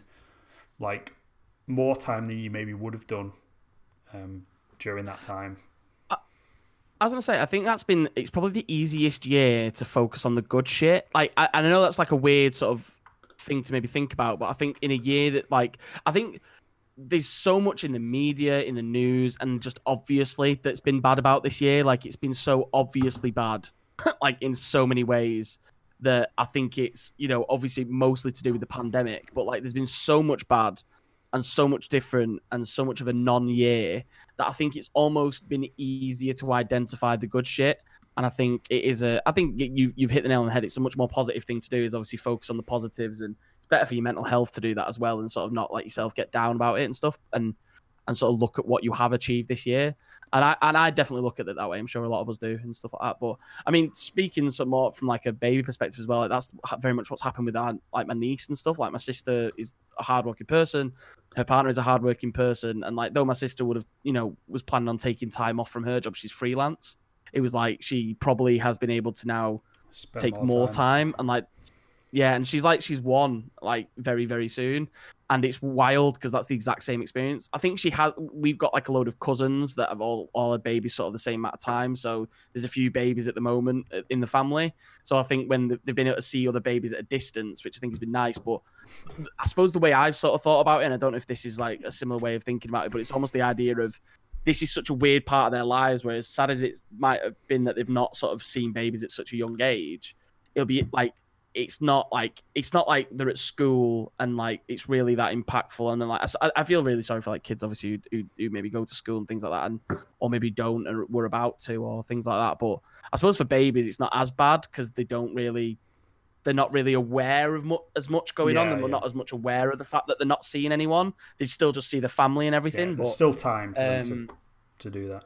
Yeah, but imagine you. But as well, I imagine you've got. Can we move on a bit because we're going for 3 hours and we're on a film podcast. Oh, look at that baby over there. Yeah. That's like you, that is. And I've got to go in 5 minutes for a Zoom quiz. But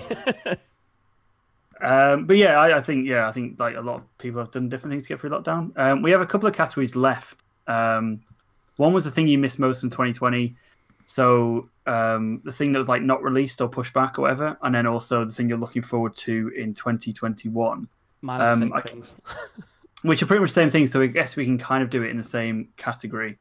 The thing I guess I'm looking forward to most in 2020 is like the Marvel Disney Plus stuff. We've talked about that in a podcast, so we don't really need to go over it. There's a podcast on all the podcasting apps if you want to listen to that. But what Marvel are doing at the moment, I think like Black Widow as well was something I was really looking forward to. But I'm genuinely really excited for 2021 just because of what they've got coming, really. That's exactly what I've got on my list. It's I also had a Quiet Place 2.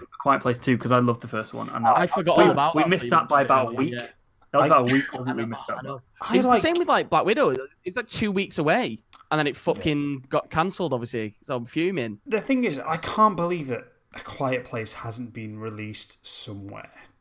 Like, Marvel is owned by, like... No, it was! In America. No, but I mean, like, on a streaming service or, like, something. I can't believe, like, we just haven't been given the opportunity to watch that film. Like, with the Marvel, like, Disney stuff, like, Disney's...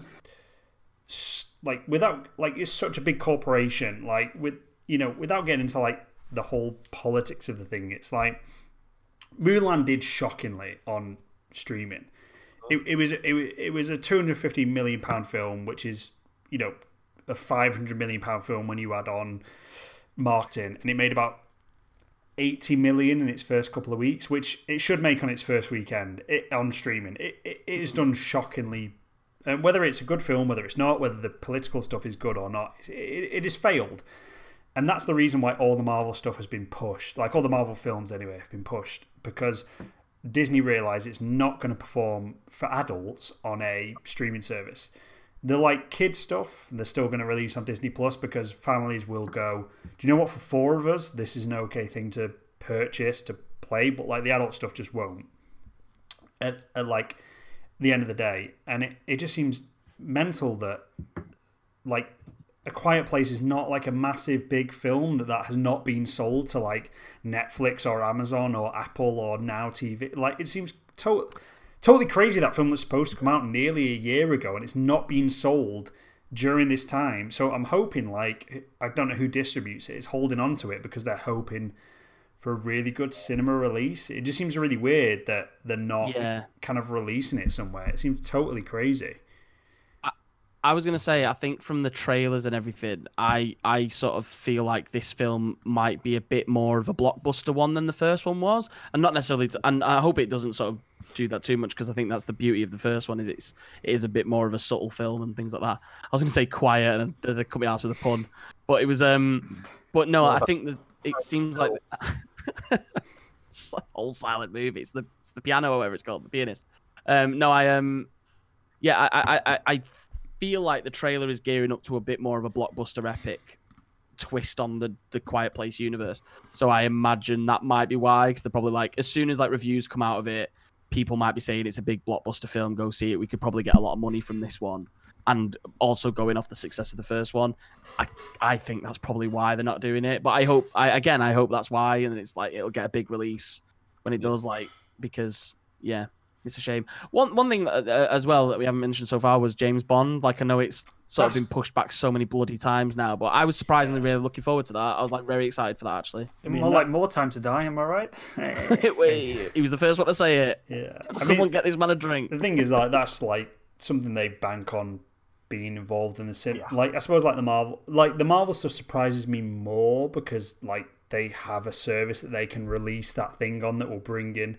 Do you know, like MGM, like nearly went bust, like, what was it, 2 years ago or whatever. They don't have a service that they're not in a good state to release like a James Bond film without having like a big income coming from it. Like the Marvel stuff surprises me, well, like the Black Widow stuff surprises me a bit more because they can put it on a service that will maybe then get people, to subscribe just to watch that thing, whereas like MGM don't, but like Marvel aren't even choosing to release that adult stuff on that service because they know from Mulan it's not going to bring in the people they want. And I think it's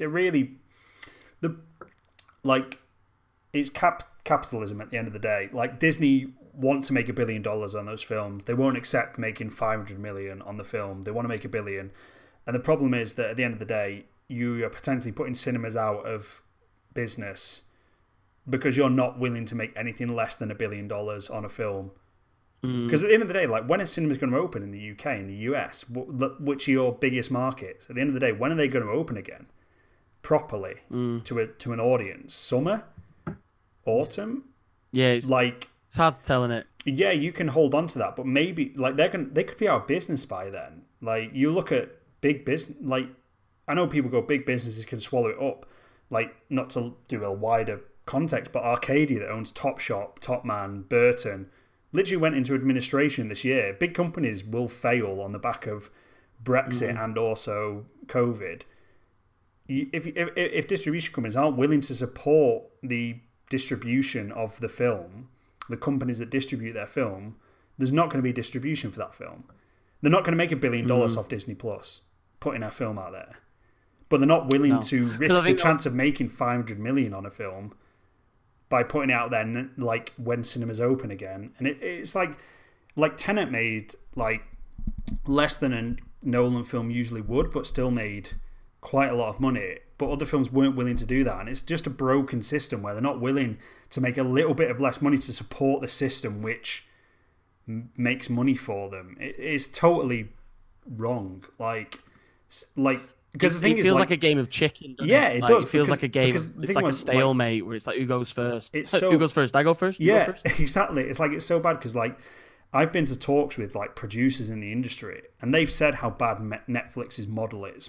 Like, Netflix was bleeding money before this. They were losing a lot of money because they were just commissioning series and cancelling them when they didn't get the numbers.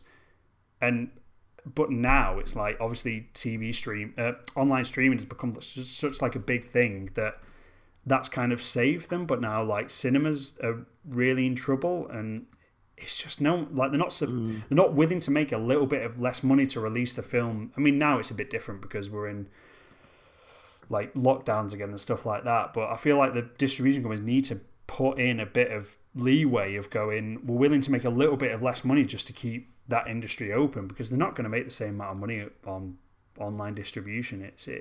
It's a total mess, and I'm like, I know everyone's going on about like hospitality being an industry that's been really, really hit, and it has, and it's really, really bad. But like cinema distribution's an industry that's been like, I'm not talking about View, Cineworld, or Odeon, which have been hit really bad, which is a shame. But all the independent places as well that have been hit really bad, that just may not recover from any of this unless like, well, basically Disney aren't willing to put their films out anywhere. It's a really like sad state of affairs.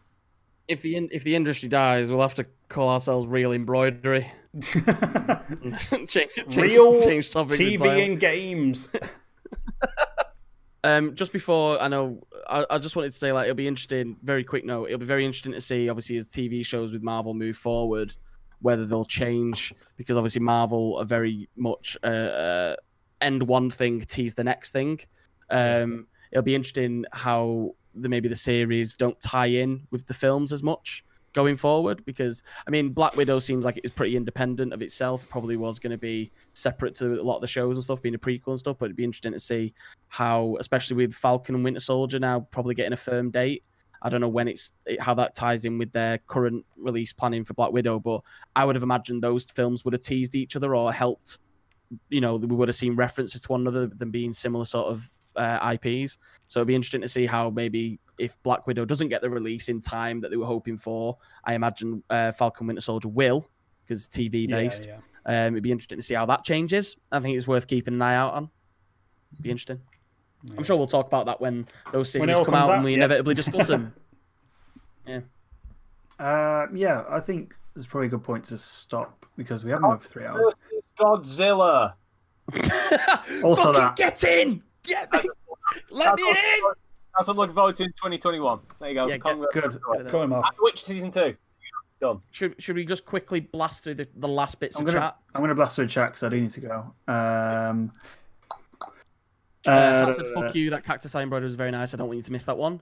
It wasn't. Potato, think I'm more interested in all the upcoming Star Wars shows. We are looking forward to them as well. We did a podcast on that last week, 2 weeks ago, something like that, about what we're looking forward to. So there's no point really repeating ourselves, but yeah, we are looking forward to that. We're going to come over Lightyear with Star Wars. I'm looking forward to going out. I can't see what I assume it says going out. I've got a little arrow above the out. I assume it says out. For the first time the world is actually functioning again. I feel like I didn't make the most of it when I had the chance. Literally saying we're moving to a place where we can go out more often, because we're like, we miss this. Where we live is crap. Ed we're in a crap Brexit kind of fucking country pub area where no one does anything. And it's like, we need a bar with a beer that's not Stella or old fat men. I've not had that. What percentage is old fat man?